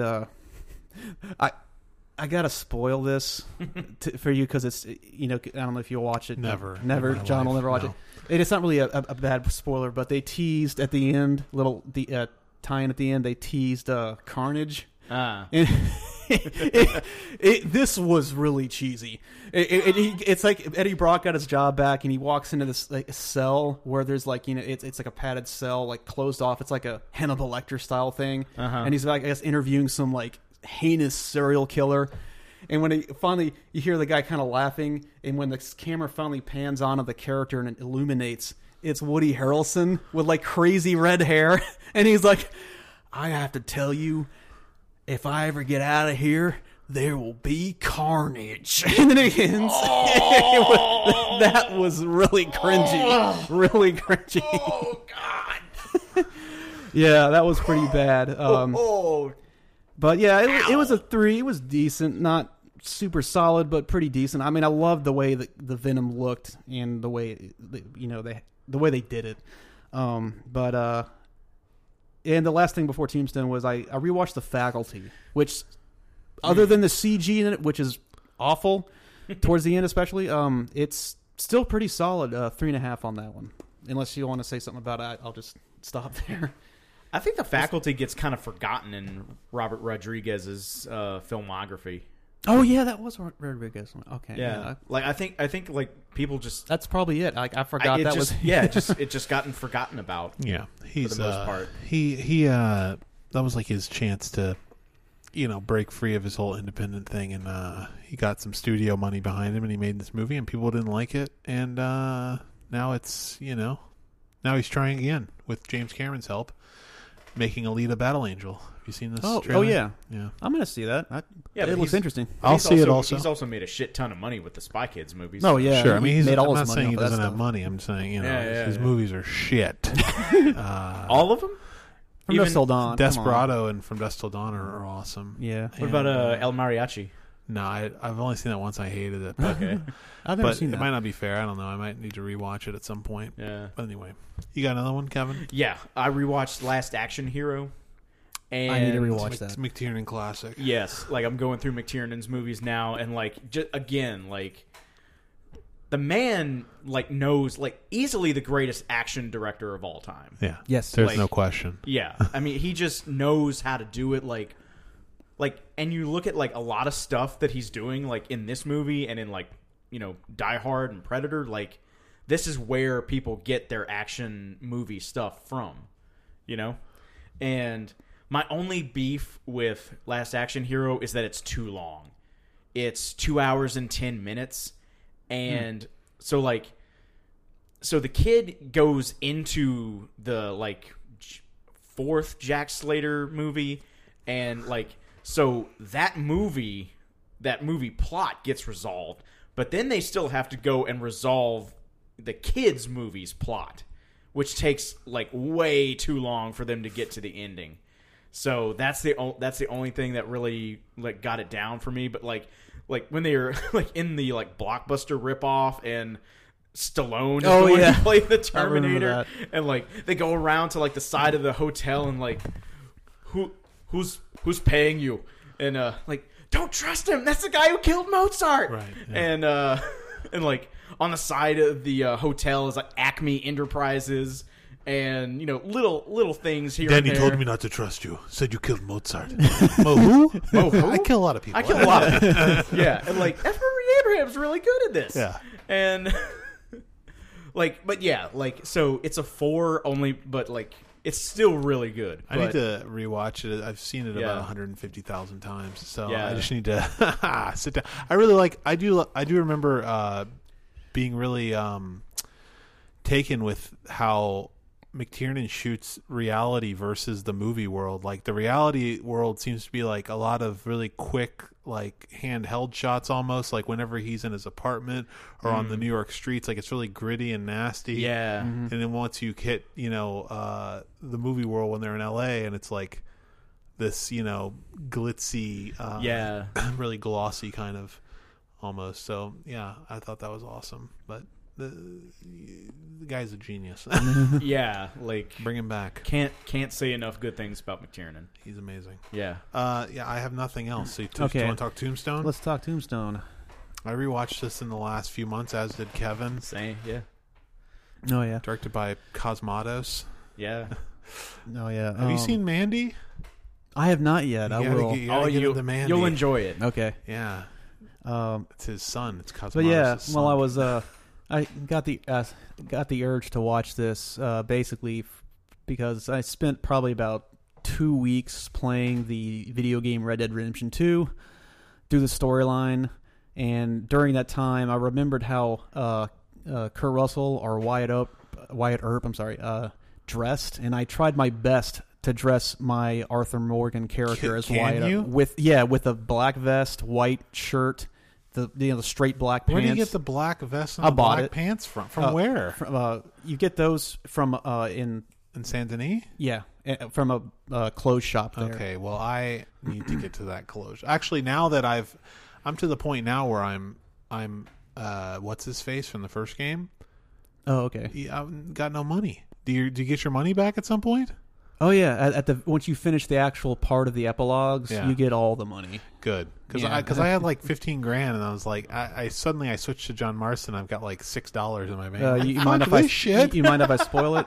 I don't give a fuck. All right. All right. skip Well, all the basically, cutscenes. remember I the don't- money they talked about always that they had to leave in the cave Blackwater. and all- Oh, No, oh, Blackwater. that? Oh, yeah. You end up with that. Oh, is it a lot? How much is it? I think it was like $11,000-$12,000. Oh, okay, It's that's more still than pretty enough to good. do anything in the game. So.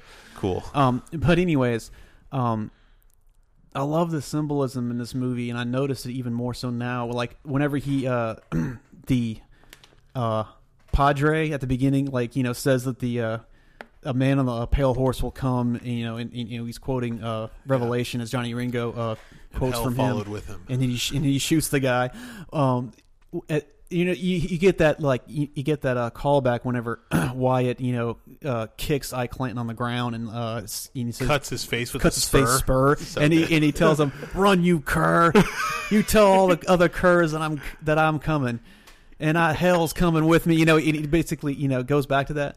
Well, if you notice, there's so many references to basically, even though he never says this, the four horsemen of the apocalypse. Whenever they're walking down the first time to the OK Corral, side by side, it's the four horsemen walking, and then later, And there's that like random building on fire behind them. Yeah. They never even talk about it. It's just Yeah. there. On yeah, fire. they all look at it like kind of puzzled for a second, Yeah. and they keep walking. It's amazing. It's just so many good shots, and later they go back to that same symbolism where after McMasters is killed, Doc Holliday goes and he kills Ringo. That awesome scene. It's just I was just teasing. I was just teasing I Holiday. was just fooling about. I I wasn't. It's just that moment, like you could, and I always forget his name. Ringo. What's the act? Michael Bean. Michael Bean. Like, Terminator. He does. Yeah, I don't. Yeah, I remember his characters. I remember Hicks. Hicks. I remember Hicks, but not Michael Bean. But when he whenever Doc Holliday reveals himself, he has that great moment of just shock on his face. Like I get like the hairs on my neck stand up. It's just A little bit. It twitches. Wow, Johnny Ringo, you look like somebody just walked over Over your you. grave. It's just that moment. It's just like I get that feeling like just someone who is just an evil person. Like I've always I have I hate I hate bullies and just people that just do that kind of have that mindset. And when I see someone who's the equivalent, Johnny Ringo's confident he's just going to kill Wyatt Earp, and then Holiday shows up at the one person, it's the person. It's like his kryptonite. You can't beat him. And like he's the like the wild card. Like he can't read him. It's like I don't know. It's just the whole scene, the moment, like the tension there is just really good. There's two things. One is that when we're talking about Michael Biehn, when we said Hicks, that's the first time I've ever considered the fact that he and Bill Paxton are both in Aliens, and they're also both in this movie. Oh, yeah. Never thought about that. And I don't think they share any screen time in this movie, really. I mean, are they on? Maybe they're on screen together, but they never talk to each other. I don't think they so. never once say a word. I think just in that scene, whenever he's like flipping his gun around at the card table. He's at the table, but he's watching him. But which is also just an incredible scene, especially because of the tension of Wyatt Earp having the shotgun under the table that nobody knows about. It's just incredible. And then also too, as I read the other day, I didn't realize this, but the guy who Doc Holliday kills at the beginning in the card game when he stabs him, he says, he goes, does this mean we're not friends anymore? If I didn't think we were friends, I don't think I could. I just don't think I could bear it. That guy is Frank Stallone. That's Stallone's brother. Oh, yeah. I remember seeing his name in the credits, and I couldn't remember who he was. And I've seen Frank Stallone in interviews, and he looks almost like Sylvester, Sly or whatever. He's really good in this movie. I've seen him in some other stuff where he's kind of like he's kind of like considered, I think, kind of like a B, like a not like a kind of shit actor, like a kind of a. I don't even know, Brian Bosworth-esque or something, but he's pretty good in this. I mean, he's very antagonistic and I think one of my favorite like joke moments though is whenever Billy Bob Thornton's coming out with the shotgun to try to get revenge, and like he goes, I forget what he calls him, like Johnny Tyler. What do you go on that shotgun?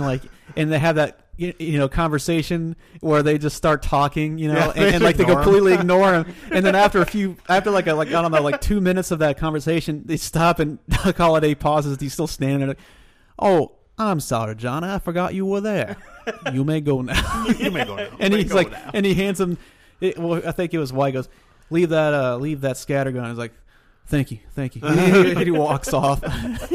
There's just so many great, memorable scenes in it. I mean, even the scene that leads up to that scene when he smacks him around in the poker room. Yeah, I mean, you could say that there's a lot of Hollywood in the movie. Like if you're trying to go for realism in it, and they say like a lot of things. There were a lot of liberties taken with the OK Corral when they were doing that, because some people say that wasn't exactly how it designed, but it was like based off of honestly, what happened.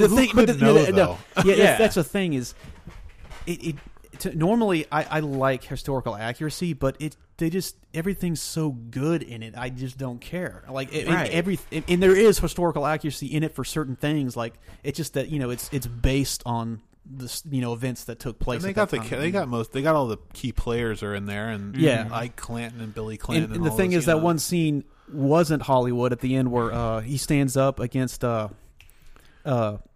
Booth, Curly Bill, and he stands up, going no, like he's not going to. No! And he and Powers Booth's like, look at that. Wait, no, stay back. He's mine. And he goes out there, and Powers Booth is unloading his guns at him, and like they're shooting at him, and he doesn't get hit. Right. That actually happened, evidently. And like after the whole encounter, like his jacket was full of holes that he was wearing, and it was just they still say that was just like one of the biggest flukes, according. And some people even question it, but that's supposedly exactly what happened. Is he just like. The hand of God was on him, like the bullets were just going off like ricocheting. You don't know, but it was just a great scene. It's a truly fantastic film, and I'd say underrated. Honestly, a lot of people seem to think it's not that great, but it's just fucking good. Yeah, my favorite Western. Yeah, and like same with Ace Ventura, just endlessly quotable. Oh yeah, like probably Val Kilmer's best work. I mean, I don't think. Not even debatable. That was Val Kilmer's best work. Right. I mean, like, I love Val Kilmer. Right. But like, there's nothing he's done that comes close to it. Even it's a fully fleshed out character. It's a fun performance. It's an extremely controlled performance. Like, there's nothing.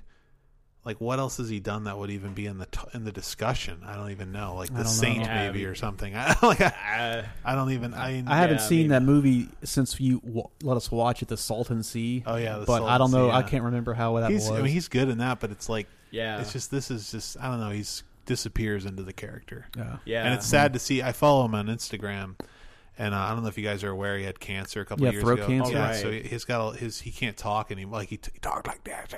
Like his voice is totally gone. Yeah, that last movie he was in, that movie, I watched part of it with Alice and the Snowman. Oh yeah, he's which in the that, right? movie's awful. Yeah. Don't watch that. I was but, wondering about that but because I was like, he's in that. and he can't I'm not, talk. It's I don't weird. understand why he looked really bad. Like I could tell that he'd just come off of some surgeries or Yeah. doing, I don't know, chemo. I don't know what he was under, but you could tell in someone who was doing a voiceover for him it just sounded really bad. And That's insulting, too. yeah, that's what I was honestly angry about. That like I would have just bowed. Well, I mean, I'm not that I'm saying he should for that, but like it's That I makes don't me know. nervous because he's not nervous because I don't really give a fuck about this movie, but he's in the Top Gun sequel that they're filming. oh. So they're probably going to do the same thing with him Yeah. there, voiceover. Oh. It was hard to watch though. I just because I have a lot of respect for the Oh, yeah, I love the guy. Yeah. his characters and portrayals in movies, but it's just a big it wasn't bummer. like he was bad. It's just that you could tell like he shouldn't have been like being Right. in that part, like just because he looked like he was just feeling bad, Yeah. like standing there in the scene. Yeah. Felt bad for him. Jeez. Well, if you ready to move on? Let's talk about Let's Frank. do some deep diving on Frank, the Lenny Abramson picture from 2014, starring Donald Gleason, Maggie Gyllenhaal, which was a surprise to me, and Michael Fassbender as the titular big-headed Frank. Kevin, just give us a quick rundown. What the fuck were you thinking about making us watch this movie? And no, I'm just kidding. And what's your history with it? I had seen it probably back in like late 2014 or sometime in 2015. Hadn't seen it in a while. Saw nobody else had even logged it on Letterboxd. So I was like, let's give it a Might shot. as well. Yeah, hadn't seen it in a long time. Remembered liking it, but was interested to see how it would hold up. So it's about Donald Gleason is this, regular schmo in some town in England. He wants to be a singer-songwriter, but he's not very good. And part of him knows that he's really not very good, but all of a sudden he runs into this band, and and out of nowhere he's in some farm in Ireland making a record with them, and Hijinks ensue. Hilarity ensues with Maggie Gyllenhaal threatening to stab him, Yeah, and actually stab. actually stab him. Spoiler alert. Yeah. So I'll start if Sure. no one minds. Sure. I was not nearly as enamored with it as I was on the first viewing. Scoot McNairy's not in it enough. I thought he was really good. Interesting. I think Fassbender's really and just good. for Rustin, Scoot- might yes. not know who Scoot McNairy is. Yeah, which one? was it? he was the shit. What's his name? He's the manager. The who manager kills, guy. kills Who, himself. who Oh, gotcha, hangs himself. okay. Yeah. They look. There's, and he's been in a lot of He was in other Killing things. Them Softly. He was Right. Oh, the, I remember yeah. him now. Okay, I thought I recognized it from something, but Yeah. it looked like he had previously been in a motorcycle accident when at one point when he's looking over, and it looks like part of his face had been just ground into the pavement, like it was scarred or something. I don't know if that's I something. didn't It just notice looked I don't kind of notice that weird. either. I believe you, but I don't. I don't know. It didn't just looked notice. kind of like he suffered it, or I don't know if that was just the angle, the lighting, or something. It looked like his eye was skin was missing from the side of the. Jesus. I don't know. It looked weird to me. It was a part towards the beginning where he was at night talking with the main character, Donald Gleason. Donald Right. Gleason. John. John. Yeah. Yeah. Yeah. All right. Well, what'd you think about the movie, Rustin? Well, it's definitely it's not a movie I'd normally go for. It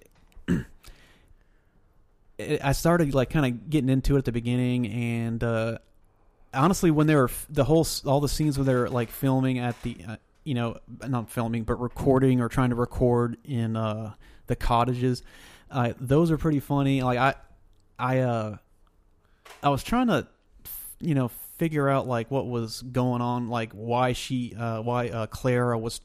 I remember her name in Frank, but I can't remember everybody else's name. But why she was like hating on John the whole time, and it slowly started to become apparent. Like after he talked with, his name was Don. Yeah, was Don. it Don? Yeah, Don. And he started talking with him and like getting some backstory. Like he had this like he was in a mental institution because he had this thing where he liked to have sex with mannequins. Right. And he is obsessed with doing that, and that's where he met Frank supposedly, and possibly even Clara. It almost seemed like it's never like explained, but it almost seems like all of them, possibly even the French guy and the girl who played the drums. I don't remember if her name ever mentioned in it. Who gives a fuck? But it's almost like they were all in at one point in their lives in a mental institution for something, and now they're in a different mental institution. They're in the band, and it revolves around Frank. Sure. And Claire is like is a control freak, likes to I couldn't think of like the term psychologically for it, but she's enamored with him, but wants to be in control, or and that's something that John sees, and that I think that she feels threatened by him. And it seems like it's a cycle that they go through where, the first whenever John meets Don, there's this guy who's like freaking out trying to drown himself, and like the original keyboardist. Sure. Like, there's a point where he's driven insane, I guess. Don evidently was the original keyboardist, but he's stuck with them, but he himself is getting to the point where he wants to die. Spoiler. Sorry. Sure, no, it's fine. Like he talks about that, but he's not as intense as the other guy. And John, I don't know if John really realizes it, but like I was just seeing that it's almost like this band mainly consists of those four individuals, and they find a fifth person, like a fifth wheel, basically to like almost leech off of to keep their buzz going, or like what's keeping them. That's what I kind of got out of it, and that's interesting. Yeah, I actually read it similarly, I guess, except that except John is the only one who survived it because he figured out that those four need to be together, and like he tried in his way because of like his thing was he wanted fame and recognition. And he was mad, and he honestly, throughout the movie, I was actually pissed most of the time because I was like, what are you doing? Why are you throwing away your nest egg? Why are you doing like you really think you want this so much that it's like, I don't know. It just all the stuff that the guy John, his character was doing was just didn't make any, like, to me, just doesn't make sense. Like, why? I guess his desire he wants to be for fame was just, like being it's like what he says when he finally gets on stage and right before he starts singing, he says, "This is the best day of my life, or the best moment of my life." It's like that's what he's been working towards. He doesn't give a fuck at that point. He doesn't give a fuck about Frank or the band or anything. He's just glad he's on stage. He's about to sing his song, and like that he wrote. They're clapping for him. He has an agenda the entire time. Exactly. Yeah. Exactly. It's never like he comes in and thinks, "Wow, this guy Frank is a genius. I really need to back his vision." It's like, I'm going to write songs and get my songs to be played with the band, and then I'll be famous.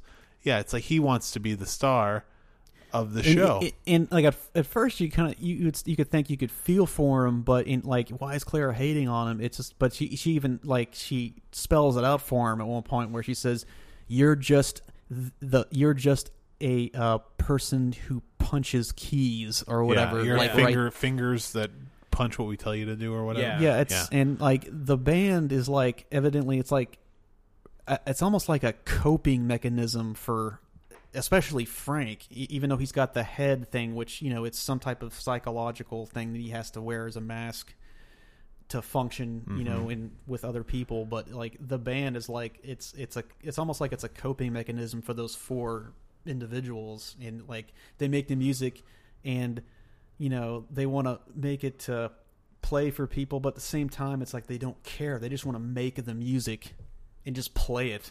Yeah. You know, and even the Don guy who was setting up the gigs, like, I think he was almost not necessarily as intense as John was with what he wanted, but he was trying so hard to be a part of it. And I think he was, like the other guy, he's figuring out that he's not part of it. Like, that's their circle that they have, and he's trying so hard to fit in, and he knows he'll never fit in, and he gets so depressed that he, you know, Yeah. Yeah. I mean, I think that's what the ending is. The ending is him realizing, I need to fix what I fucked up here. I fucked up their band, so I'm going to fix it by bringing them back together and then showing them that they can do this without the fifth member. They don't need me or a keyboardist. Right. Yeah. And then they play that song, and it's like they're all, you know, very into it, I guess. And he leaves. So, I got all that from it. That's good. That's good. Yeah. I going into it, your sister Annie had told me to watch this movie a few years ago, actually, maybe last year, actually. Sometime it was when Bill and Linda were here, and we were all at your grandmother's house. Do you remember this? It doesn't matter. Anyways, she said, she was asking me if I'd seen it, and I said, I know what it is. I haven't seen it, and she was telling me about it, and that it was good and stuff. So I was curious to watch it anyway. And you know, Lenny Abramson turns me off because Room is just trash. And but this movie, I think, I don't know, it's weird that he's gone, like, this is a pretty, I mean, it's a comedy, you know, essentially. I mean, it's got heartfelt moments, like a comedy with heart. And it's weird that he went to this dark drama direction with his career, but it's unfortunate because it's pretty funny. Like, this movie has some good funny moments. Yeah. Like at the beginning when he's writing the songs in his head. Yeah. And the Girl woman in the red coat. Yeah. And then when the woman in the blue coat. Do you know the girl in the red coat? Yeah, amazing. It's really that. I laughed at that moment, and some of the stuff with Fassbender when he's like when he's chasing him around with the shovel. Yeah. In the front yard, and just all that kind of stuff. I don't know. It's just, it was very. It was a lot funnier than I thought it was going to be. Like, I didn't think it was going to be like such a full blown comedy. But overall, I'd say I enjoyed it quite a bit. It was all right. It was, you know, all the performances were good, and I thought Fassbender in particular, never seen a comedic performance from him. Like, he knows what he's doing. This guy's just a good actor, man. Yeah, he's one of the best. Had a major discussion with my wife yesterday. She hates him. And I was just like, I had to tell her, I was like, she's judging him. She's seen 2 of his performances, and she's judging him on these performances. And what movies has she seen? One is Steve Jobs, which come on. I love Steve Jobs and I love him in it, but I can understand watching it why you think like, okay, this guy's not doing it, because it's a very specific kind of performance, and the writing is very it's Aaron Sorkin, you know, it's very flashy, and I could see why it's not naturalistic. So I get it. You don't like that. Okay. There are other one that she's seen as The Counselor, which is like universally everybody hates that fucking movie. And I don't remember him being particularly bad in it, but I think that she sees a movie and it's bad, and then she just thinks everybody in that movie is bad because their movie's bad. Right. So I was trying to tell her, I was like, he's so good in these other things. Like, you got to see. But now it's like so ingrained in her that I could show her like Shame, where he's just like he's God level. He's God tier, as Jonathan would say, acting in Shame. And need to watch that again. It's incredible. And and she would hate it automatically just because he's in it. You know, and like he was a bummer. Yeah. But yeah, he's really good. Yeah, he's really good. 12 Years a Slave and Glorious Bastards. I can't think of a really bad performance from him that I've seen. I mean, even like as Magneto in the X-Men films, he's quite good in them. And that's the biggest problem with the new X-Men movies. It's not enough of just Eric and Charles. Yeah. Charles. Yeah. So, but I was surprised at how funny he could be, and also how affecting he was once the mask comes off. Right. He played affected really well. Yeah. So I really enjoyed all, and he sings all right. He's got like a very like non-classically trained kind of indie rock thing going on with his voice, almost like he sounded like when you listen to the actual recorded version of that song at the end that they have on the soundtrack. Right. It sounds like an Interpol song, and his voice is very like that. Yeah, I mean, all the stuff they were doing prior to that was he was mostly just wasn't even really singing. Yeah, he was, he was like, just talking. talking. Yeah. But I enjoyed all that too. Like their first performance when they plug his head in, I thought there was gonna be more of that kind of stuff. Like I was like, that's a cool idea. Like that his head is a microphone. Like that's cool. They never even get back into that. But you know, what are you gonna do? Yeah. But yeah, I liked all the South by Southwest stuff. You know, and the idea of him. Like he becomes Donald Gleason. He's the star of the film and he's the protagonist. But like throughout the film, he kind of becomes more and more unlikable. Yeah. And like just kind of a scuzzy scumbag kind of a guy who's just using them to get his goal, which is to be a singer songwriter. Yeah, and I like the fact that like they go like fair, like they make it a very obvious point that like like Donald Gleason is like, oh, I wish I had like real pain, like a real a bad childhood so I could write good songs, and like, and at the end like like he's talking to Frank's parents, like Frank had a great childhood. Yeah, he's not in pain. His yes, he has a mental illness, but like that's not what makes him make good music. Let me ask you this too before I forget. I meant to because I didn't understand, and maybe there is no connection, but like when he's like writing on Twitter and he wants them to help him find Frank. Yeah. And then somebody says, I can help. He's at this address. Who is that? Do we know who that is? I don't think we do. Okay. That's one thing I did like was the whole, like, whenever he's tweeting on the phone or whatever, it just pops up on the screen. Right. I like that little effect that they did whenever he's doing that. It works well. Yeah. Yeah, but I was just wondering, I didn't know if there was like a clue or something that I missed, and that's like, we know who that is telling him that. But Maggie Gyllenhaal's a real. It was very satisfying when Donald Gleason finally calls her a cunt, because it's just what I was thinking the whole fucking movie. I was like, this woman is the worst. Right, because like, she's such a bitch. Yeah, because like Rustin said, like she's really protective of Frank, and like it's kind of like the, I don't know, like some kind of like motherly thing where like like wants so badly to be in control, but is also super protective, and can see through what Donald Gleason is trying to get. Like she knows that his motives for being in the band aren't solely. It's like she sees because right he through wants him to do music immediately. Yeah. Wild, but yeah, man. Yeah. Yeah, I was just kind of confused too about like.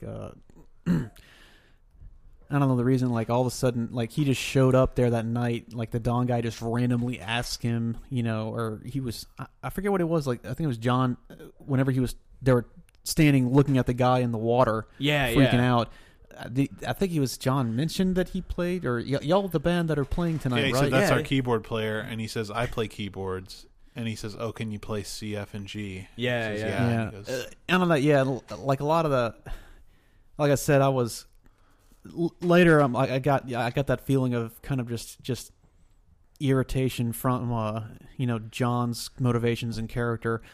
Like, why didn't he just break away? I mean, he could have just used this as a video to get just because he just kind of like after this whole ordeal, like his life's he's like fucked. I mean, his nest egg's gone. Like, what did you accomplish? Yeah, you did a good thing by bringing them back together, but like.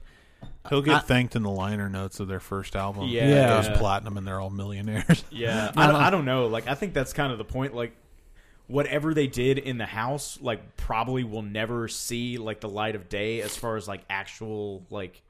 I mean, it might be circulated as, like, bootlegs, but they'll probably never seek out any kind of label I don't attention. think they wanted to even, like, make money. It's like they just wanted to... It's almost like they wanted to pretend... Well, he wants to. I think it's like more they like, did. Like right. It's more of like they just want to do it. Like they're in that little bar place where no one's paying attention to them. They just want to be there doing the music. Oh, sure. Yeah. It was like that bar in the second season of True Detective where like that woman is just playing like super off the wall stuff and no one's paying attention to her. There's like 3 people in the bar. Exactly. They're all old and drinking coffee. Yeah. It's like and I think it's also an issue of the character Frank, like his perfectionist attitude of we're not going to do anything until it's perfected. Yeah. It's like that how they don't record anything for a long time until they get it worked out. So, but And I think what drew him to the South by Southwest thing was like not like money or fame, but like the exposure. Yeah, he thought there was going to be a lot of people who Right. wanted to hear their stuff. And And Right. he there wants aren't. to be acknowledged and loved. When in John's motivations, he wants to be famous because you could, in the beginning in his room, you could see he was just obsessed with mixed tapes and CDs with music. He wants to be, singer, like you said, singer songwriter, and I mean. And I think there's a point when he's talking to Don about Don saying he wrote a song and Don's playing it, and what's his And Don's song is like really heartfelt and beautiful, and he's like, "Yeah, Yeah. it's just shit, man." it's Yeah. like, see, and the thing is, like, that's the thing that kind of like it can makes in the movie it makes me mad. Like they're just kind of brushing that upside. It looks like they did that to Don. Don could have gone off by himself and made music on his own, and, Right. and like even John, like a lot of his stuff in the beginning is not bad, but I mean. The guy, if you keep just working at it and putting yourself on Gotta YouTube, grind, man. yeah, like some people, you have to work hard for that stuff. It doesn't just come instantly, and you can't, Right. and you really can't use other people for success. But they were it's almost like he was wanting to use them to put himself out there, and they just wanted to use him to like fill in the gap that Frank needed with the sound, just to push the button or something like that. It was Right. kind of like. Both sides were being used, kind of. And that's Yeah, what I saw in it. True. Yeah, it's funny too. Like both Don and John both like write very, very different music from what the band is actually playing. Mm-hmm. Like they're doing this like really kind of esoteric like noise-ish kind of stuff. Yeah. And like the two of them are writing like ballads on Yeah. pianos and stuff, and like when they actually are on the stage at South by Southwest, here's a song I wrote, and it's nothing like what we've just heard them recording. Right. And yeah, so Yeah. I like the scene too when he makes Clara makes him play the music for everybody. right. Play some of your songs, and he doesn't know what to play, and he actually plays the woman in the blue coat, red coat thing Yeah. to them, as if that's gonna be good somehow. Oh my god! Yeah. Yeah, it was pretty funny. I actually, at that point, I just like, why the hell am I here then? I just walk out. It's just like, Yeah.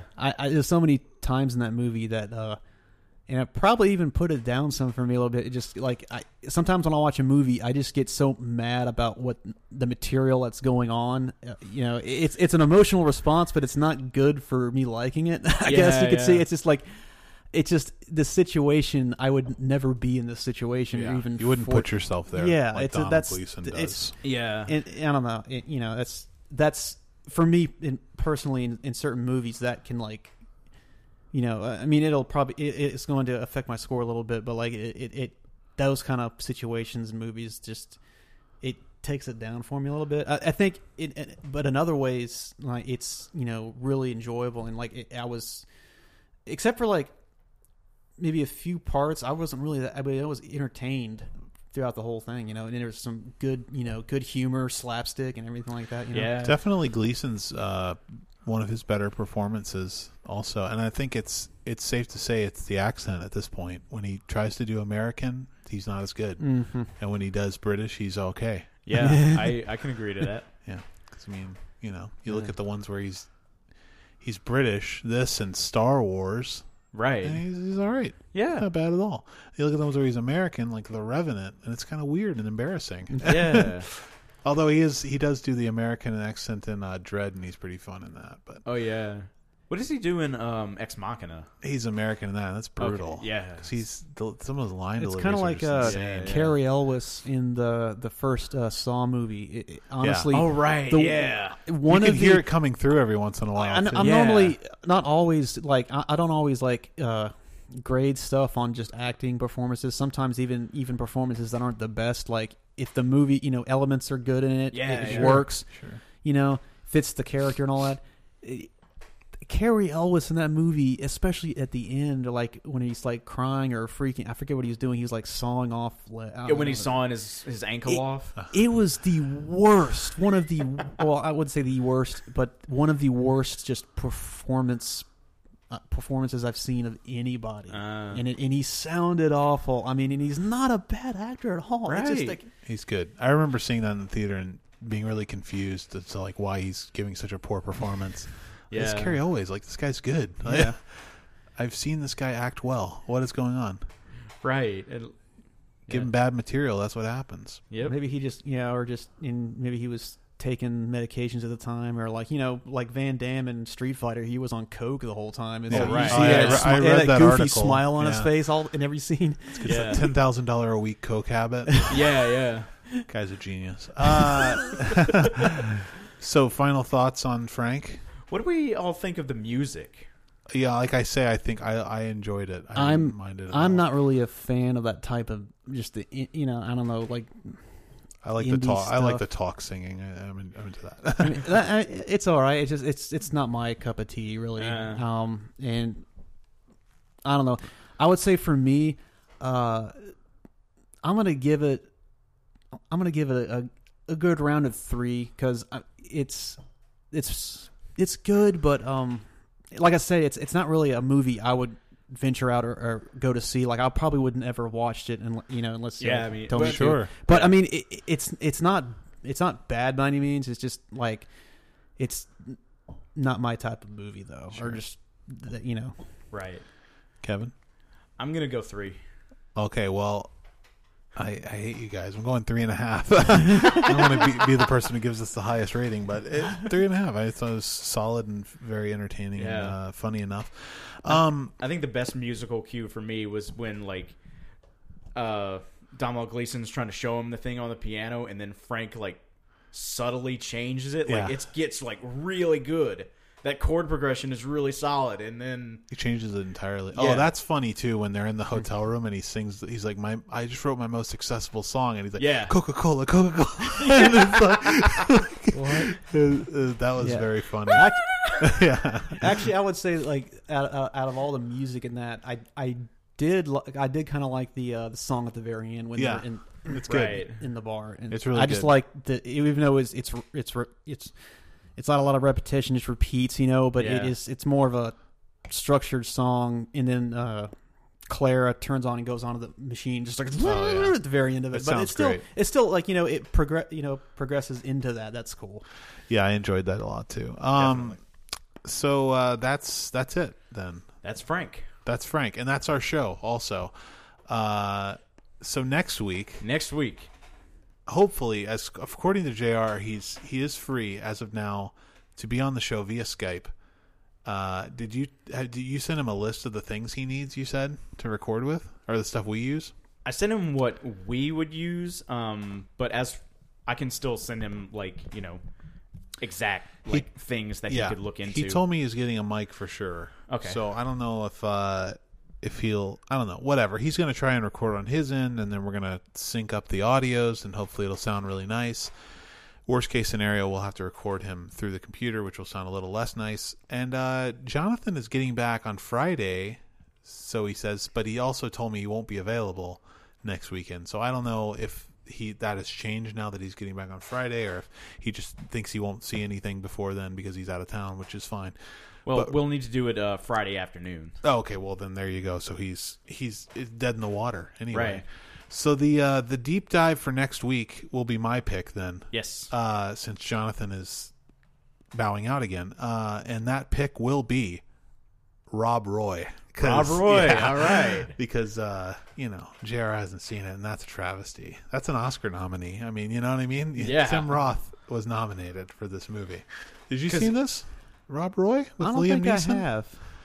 I may have seen Liam parts Neeson, of Brian it. Cox, Tim Roth, John Hurt, Jessica Lange. Lots of people. I want to Yeah. say I've seen bits and pieces of it on TV. I believe think it's directed by Right. Michael Caton Jones, who I directed, know. I'm aware of the movie, and I'm yeah. pretty sure I've seen scenes from it.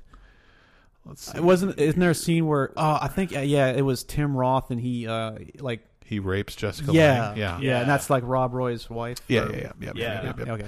He, Michael Caton Jones directed it, who also did a movie that I like quite a bit, which might be making a an appearance on a future deep dive, which is called This Boy's Life. Have you seen that with De Niro and DiCaprio? No. Okay, that's pretty. It's got Jessica Lange in it also. He also did The Jackal. So I mean, he's good. He's Right. a solid director. He just doesn't. You don't hear anything about him. Probably because he directed Basic Instinct 2. Right. But anyway, that's going to be the pick. Rob Roy, Oscar nominee for Best Supporting Actor in 1993. And Russell, you want to come back? You want to watch Rob Roy? Yeah, I could. Cool. Well, you're invited. So, if that's okay with Kevin. Yeah, sure. Okay. We're going to watch Rob Roy. Russell's going to come back. JR's going to be here via the internet. And that's it. So check out our website at filmyakpodcast.com. No, filmyak.podiant.co. Right. Jesus. Yeah. Also, email us at filmyakpodcast@gmail.com. Disregard all other email addresses that I've said in the past. And please do email us because we're dying up here, guys. We need your comments, your questions to answer because it just makes our lives more entertaining and funnier. And hopefully yours more entertaining. Exactly. And I'm gonna leave y'all with something that never gets old, and I think I've done it before on that old podcast we did. Please do. And you got to finish something with film, involving film, with a little Gibson rage. And here we go.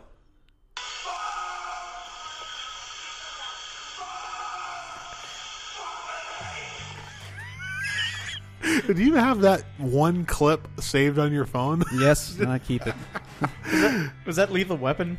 No, that's no, it's that's yelling at Joe Esterhaus. Yeah. Oh, no, it's the it's on YouTube. It's a recording. And Joe Esterhaus's kid recorded it on his phone when they were at his. You haven't heard this? No. And he's in another room. I'll pull it up and after this and we can listen. It's only like 2 minutes long, but I mean the beginning it starts off with just kind of incoherent. You're